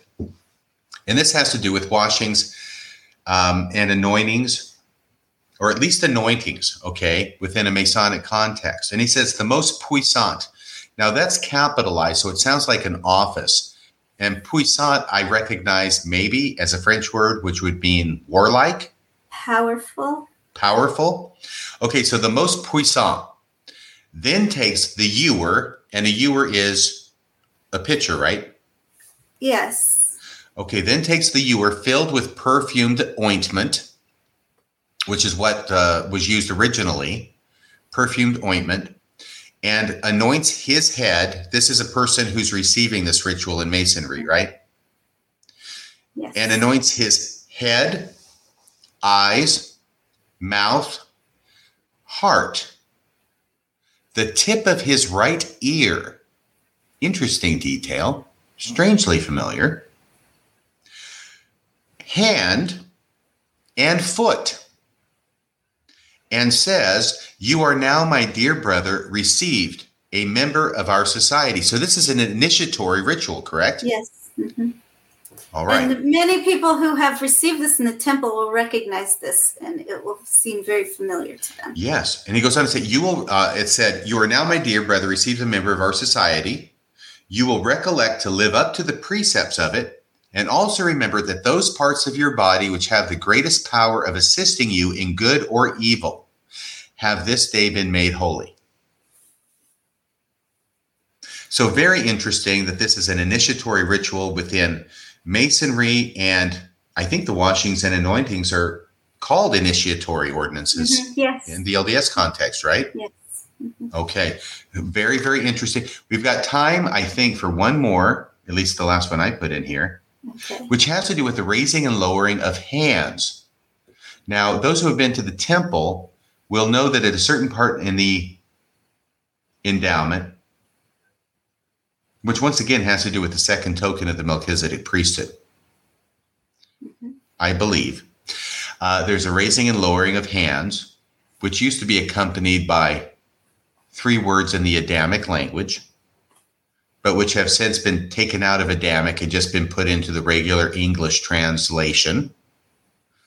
But it is repeated again in the prayer circle. So there's 2 places where this happens, praying associated with the raising and the lowering of hands, correct?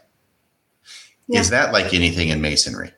Yes, and this is also associated with, I want to talk about the Masonic sign of distress, because it's associated with the Masonic sign of distress, which also has to do with the ritual around Hiram Abiff's body. But Masons are given, during their ritual, they're given a sign of distress that they can use, where they raise and lower their hands and say, "Oh Lord, my God, is there no help for the widow's son?" And this is supposed to signal to any Mason who's around them that they need help. And if the Masons around them are able to assist them without, putting their own life in danger, that they're supposed to rush to their aid. And so this was used in Mormonism once by the Danites. It was used in the Danites, like during that election at Gallatin, when they were in a big fight and they were in trouble, and somebody gave a signal of distress. And this would have been in 1838, just for history buffs out there. And then also when Joseph Smith died at Carthage, he was said to have uttered the first part of that, "O Lord my God," while he was raising his hands. And now we don't really know what was in Joseph Smith's mind as he did this. So some people say, well, he was just praying. But the interesting thing is that every Mormon who wrote about that following the incident, following the martyrdom, all of the Mormons wrote about that, talking about how it was the Masonic sign of distress. So his plural wives, one of his plural wives wrote an account and said that he gave the Masonic sign of distress. John D. Lee, in his writings, said that Joseph Smith gave the Masonic sign of distress. So every Mormon who was writing about that felt that that's what he was doing. And the most interesting thing to me was that when the two who were left in the jail, this was John Taylor and Willard Richards. So they're left in the jail, and John Taylor is incapacitated under the bed. Willard Richards pulls him out and takes him to another room, covers him with a mattress. And we don't realize this, but he then raised and lowered his hands 3 times and said some wording, some blessing and implication to the Father to keep John Taylor safe while he then went outside.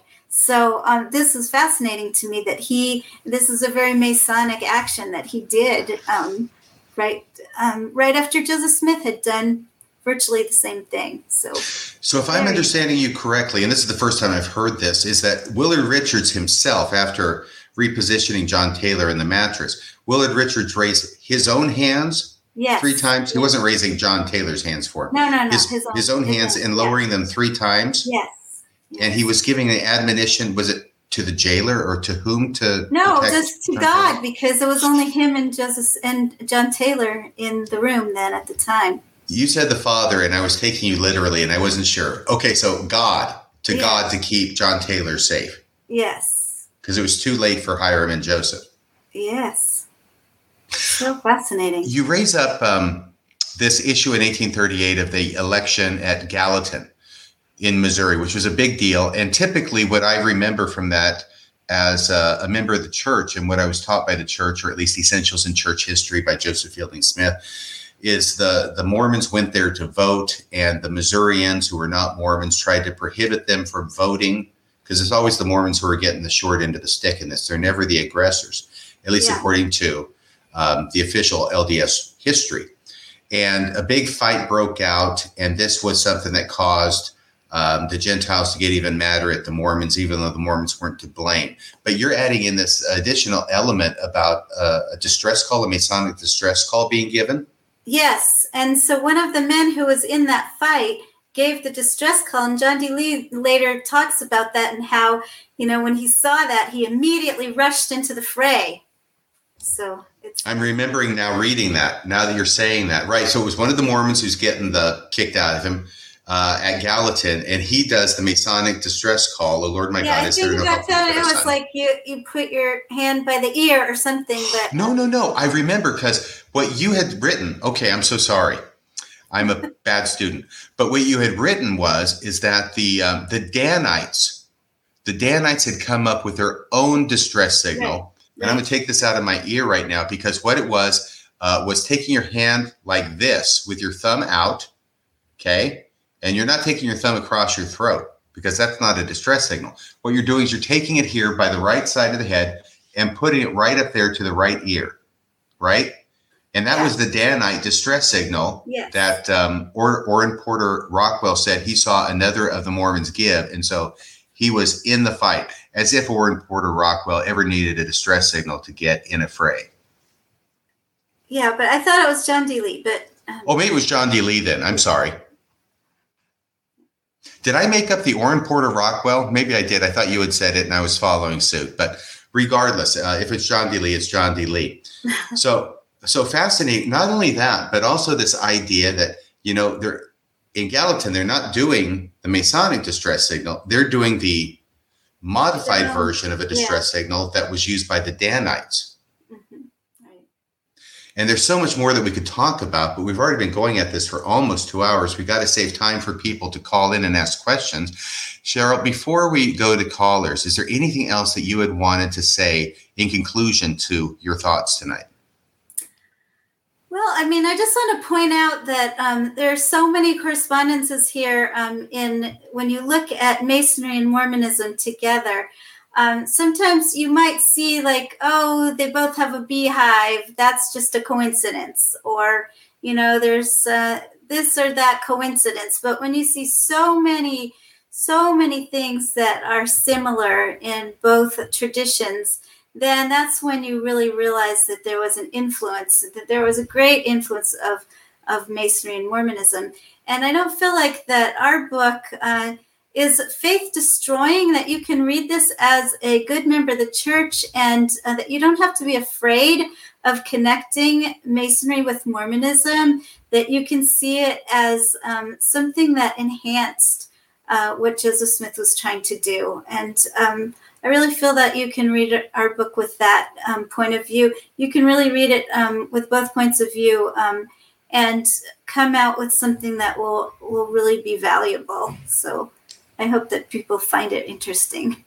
Well, I have found it very interesting and learned so much that I had no idea of before reading it. So I'm very grateful for your book and all the time and effort you put into writing it, along with your two co-authors. I encourage anybody who hasn't gotten this book, get it.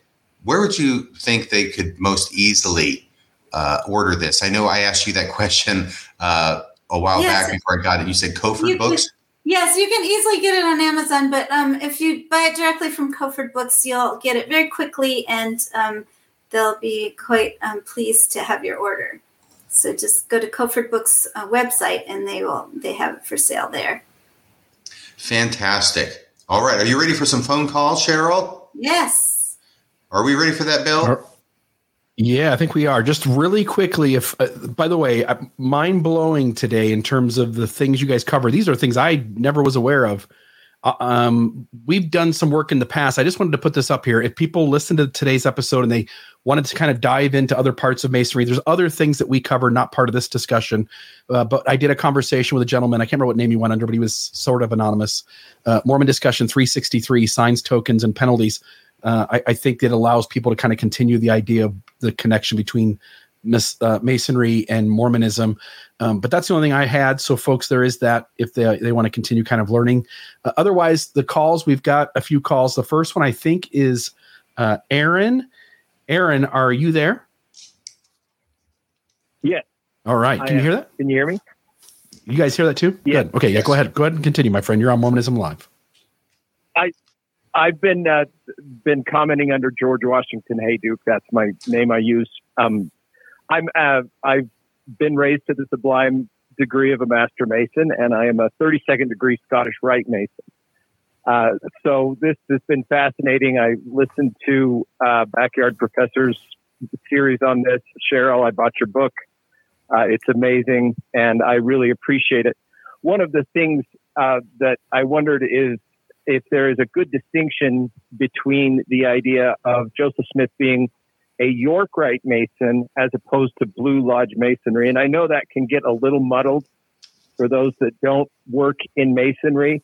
I'm actually a Scottish Rite Mason, and so some of those things do come from the York Rite. Do you feel like those nuances were as accepted or as understood in general society as, say, the Blue Lodge? So we know that Joseph Smith had the Blue Lodge degrees, which are the first three degrees of Entered Apprentice, Fellow Craft, and Master Mason. But also we feel that he was very taken with Royal Arch Masonry. And we see a lot of, we don't know that he ever participated in Royal Arch Masonry, but he did have, there were Masons in Nauvoo who were Royal Arch Masons, and Joseph Smith seemed to be very taken with the principles of Royal Arch Masonry. So we talk about that a lot in the book of how that connects. Okay. Thank you so much. And also, people like to say that Joseph Joseph Smith was a 32nd degree Mason, and he was not.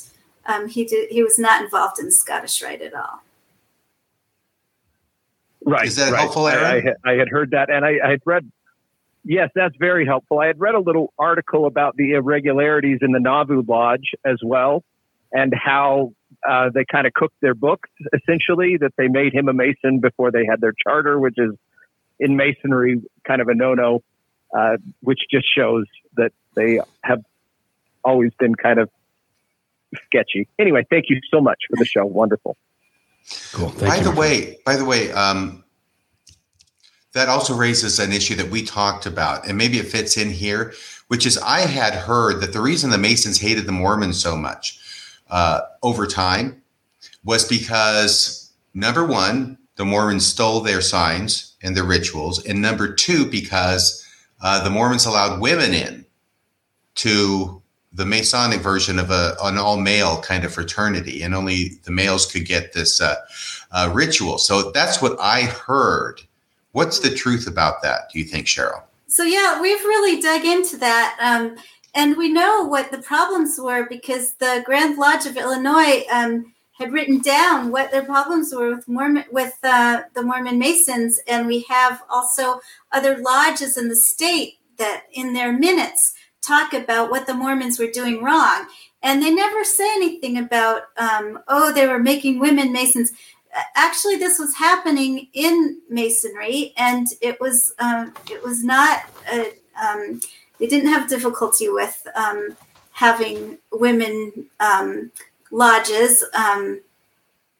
The co-Masonry was starting to be founded at the time, so that wasn't a problem, and they didn't have a problem with Joseph Smith making ritual either. What their problem was is that the Mormons were making all these, they had, generally the Masonic lodges would meet once a month, and maybe they would make one or two Masons that month, and then the next, they would take a long time to participate, to go through all the degrees.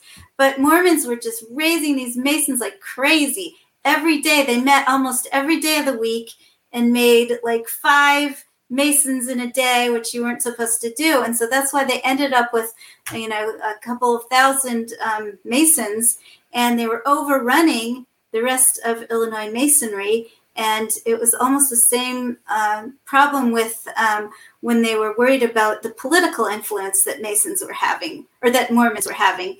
They also were having this influence in Illinois Masonry where they were overrunning the lodge, and they were now becoming very powerful and taking over things. And that's what the worry was. That's what the problem was.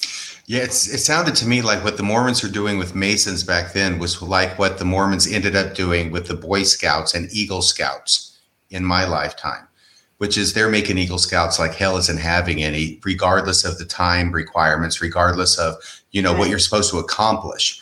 You just made... And it's usually the parents doing it anyway. And we're going to lower that standard so we can have as many Eagle Scouts as we possibly can. Mm-hmm. Mm-hmm. Yeah. So that's fascinating to me. So I appreciate your correcting that misapprehension on my part. Any other callers, Bill? Yeah. So I think the name here is going to be Evan. Is that right? Caller, can you hear me? Steven. Sorry. Go ahead, my friend. You're on Mormonism Live. Yes, this is just a quick question for RFM. In your episode, The Temple and Me, you mentioned the idea of doing a movie review of the Temple's endowment ceremony.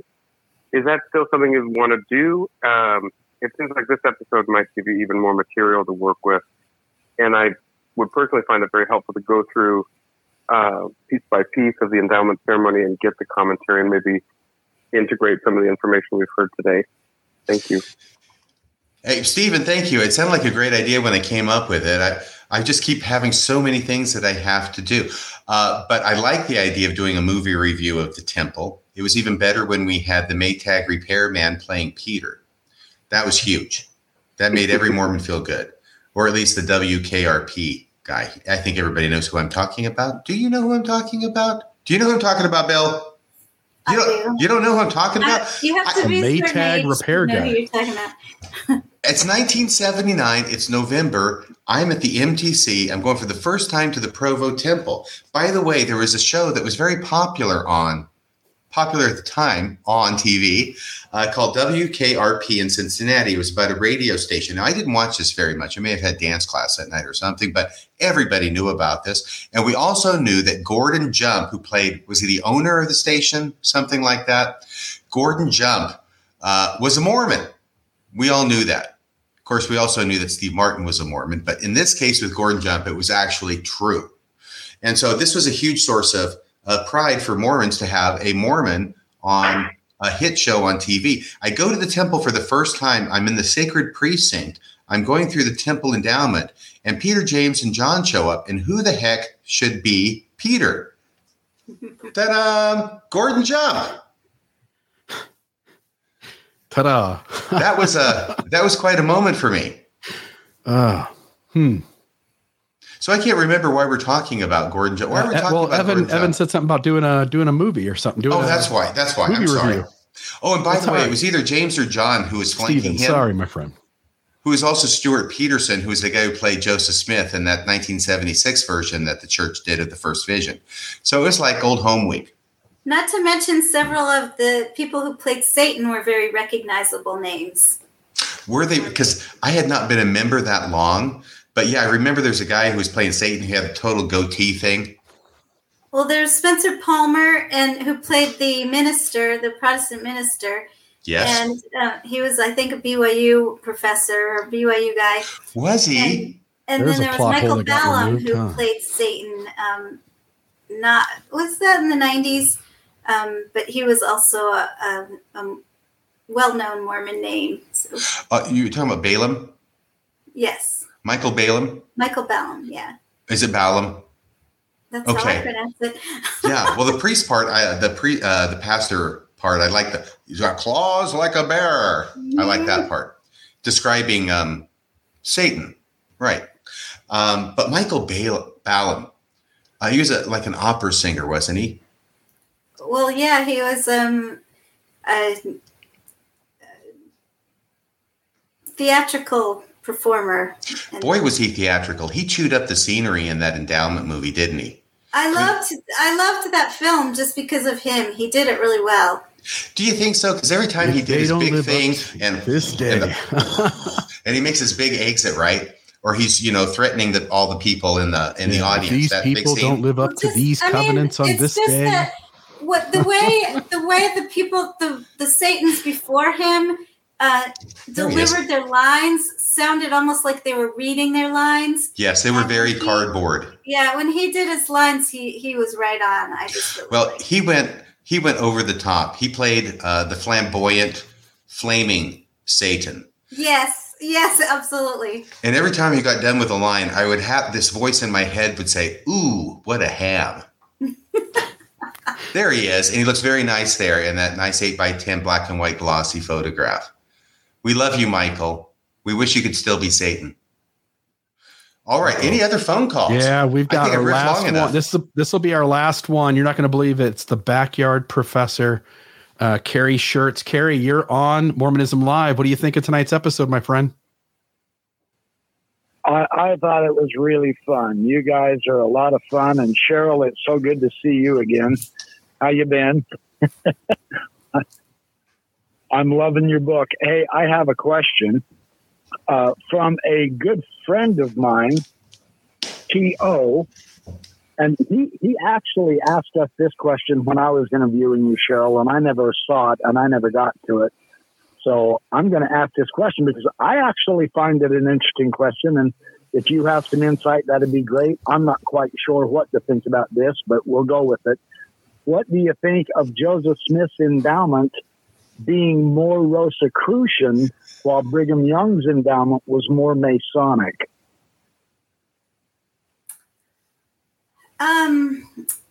It's very difficult to separate. In my mind, it's very difficult to separate Joseph Smith's endowment and Brigham Young's endowment. We don't really know exactly what influence Brigham Young had, or exactly what he added, exactly what, I'm very unclear in my mind. I do feel that Joseph Smith's endowment we know that it did have the signs and tokens, the handshakes, that kind of thing wasn't simply added by Brigham Young. That was Joseph Smith's influence. He also had the ritual part where you go through this like play kind of thing. He had pictures and he had a garden with plants all around and that kind of thing. So I don't know if I can really answer that question. I don't know that that Joseph Smith's influence was more Rosicrucian. I'm sorry, I don't have the information. We don't have a lot of information on that. So yeah, it's all good. It will give T.O. and I a chance to research that. We've kind of talked a little bit about this, and we're going to look into it a little bit more. Also, I just wanted to say you should also mention that secret cipher on the dust jacket. Someone else brought it up. Oh, it's Mr. Natural. He said, I figured out how to crack the secret code, but I haven't cracked it yet. Yeah, sure, Mr. Natural. I cracked it, so you can.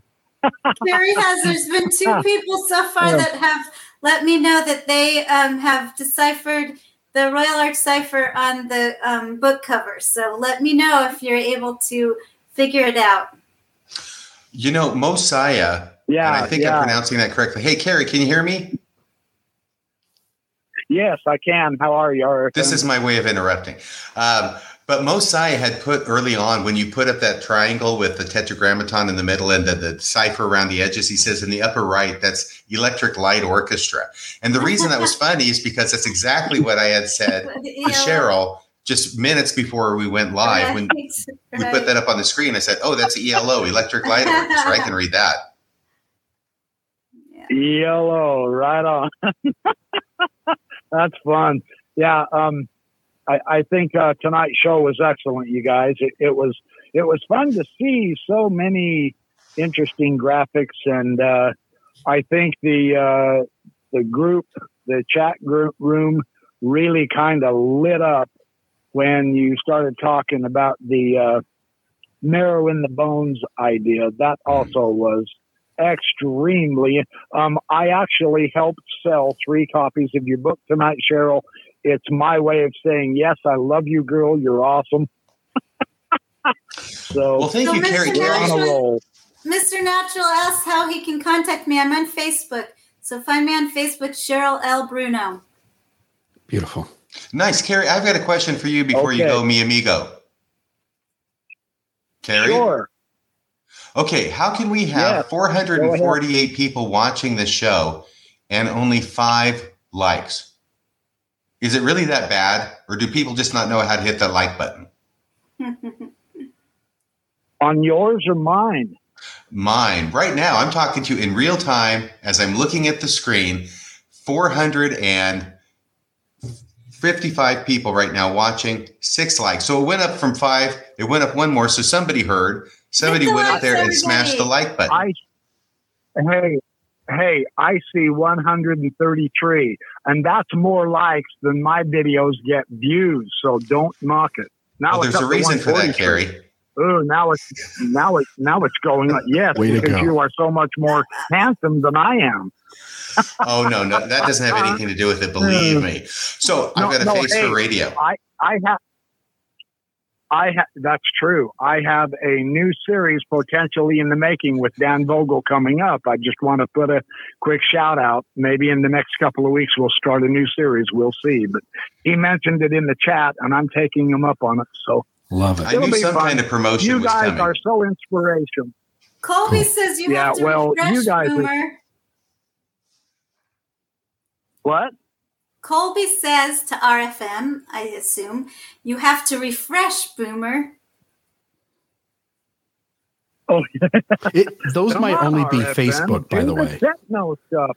Those 9 might be on Facebook. Maybe I can't see what's happening on the YouTube side of things. If you look at it, if you hold your cursor over those marks, you'll see that it says like Facebook likes, Facebook loves. Oh, it tells does. you who gave them. Yep. Oh yeah, thank you, everybody. I can see your names now. And if you hold it over the eyeball, you'll see that most people watch via YouTube. Wow, that is really, really Yeah, now I Marvin see Jensen. I didn't know he liked the show. 175. That's cool. Look at that. So here's the other thing, Carrie. While you're Everybody still likes there, this show. Carrie, Yes. I have Yes. heard from a mutual friend who claims to be well informed, and I think he is. He's a professor of classics that you may know, whose name we're not going to mention here.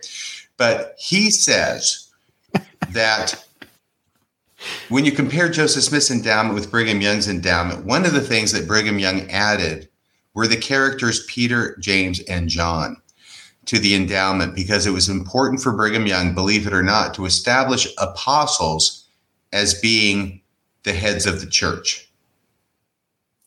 Had you heard that, Carrie? Oh, Okay, so very interesting. Yes, I just heard it just now by you. That's interesting. What does Cheryl think? yeah, I mean, I happen to believe that, but I don't have any evidence to show that that's true. We do not have evidence that was added by Brigham Young, but I think it's a good supposition, and I believe it myself. But really, folks, we just do not have the historical evidence to show what exactly Brigham added and what he didn't. It is possible. We do have evidence that Brigham Young and those around him did add things. Right. So we Brigham do said have that himself. Yeah. Yeah. But there we're kind of left guessing. Right. We know what it is later And on, but we don't know much about what it was in Joseph Smith's day. Right. Yeah. Right. Yeah, that's my understanding, what very little I know. So, yeah, that'll work. And there's a gentleman on the chat named Flat Pat who just said that Dan Vogel thinks I'm a bore, and I would probably second that. So anyway, I will try to build up the excitement more and be more exciting. But after all, I do yell too much in my podcast and videos. So, I'm not as professional as you guys are. So I do too much loud laughter. So If you were any more exciting, Carrie, if you were any more exciting, you would have an aneurysm. That's what I was going to say myself. You are a man, as I have described you to many people, Carrie. Carrie, as I've described you to many people, you are a man of many enthusiasms. Mm-hmm. And I mean that in a Thank good you. way. I'll take that as a compliment. Good, because That's I mean very it as a kind. I compliment. appreciate that. Well, I will keep it up. Thanks, Carrie. I'm just taking after you guys. Okay, thanks, you guys. Take it Appreciate easy. you. Check out the Backyard Professor. Yeah, check out the Backyard Professor on Sundays. He does his live show almost every Sunday. And pretty much every other day and time in between. He does a lot of them, doesn't he? He's got one regularly scheduled, and he throws in 5 others just He does to keep like us 3 or on our 4 a toes. week. Yeah. I just want to note this picture. I mean, we ought to acknowledge that the washings and anointings were a little bit of a Me Too moment back in the day. It was a little more, people. I think you got completely undressed, and that kind of stuff happened. The washing and anointing in that bathtub. Somebody asked why it wasn't on oxen, because that's not the baptisms for the dead. That's the washings and anointings done in the early temple. So Yeah, I just want to know, is that a rubber hose in the background hanging over that doorknob? man, I don't know if it's a flogger. I don't know what it is. I have no idea. It might be a siphon.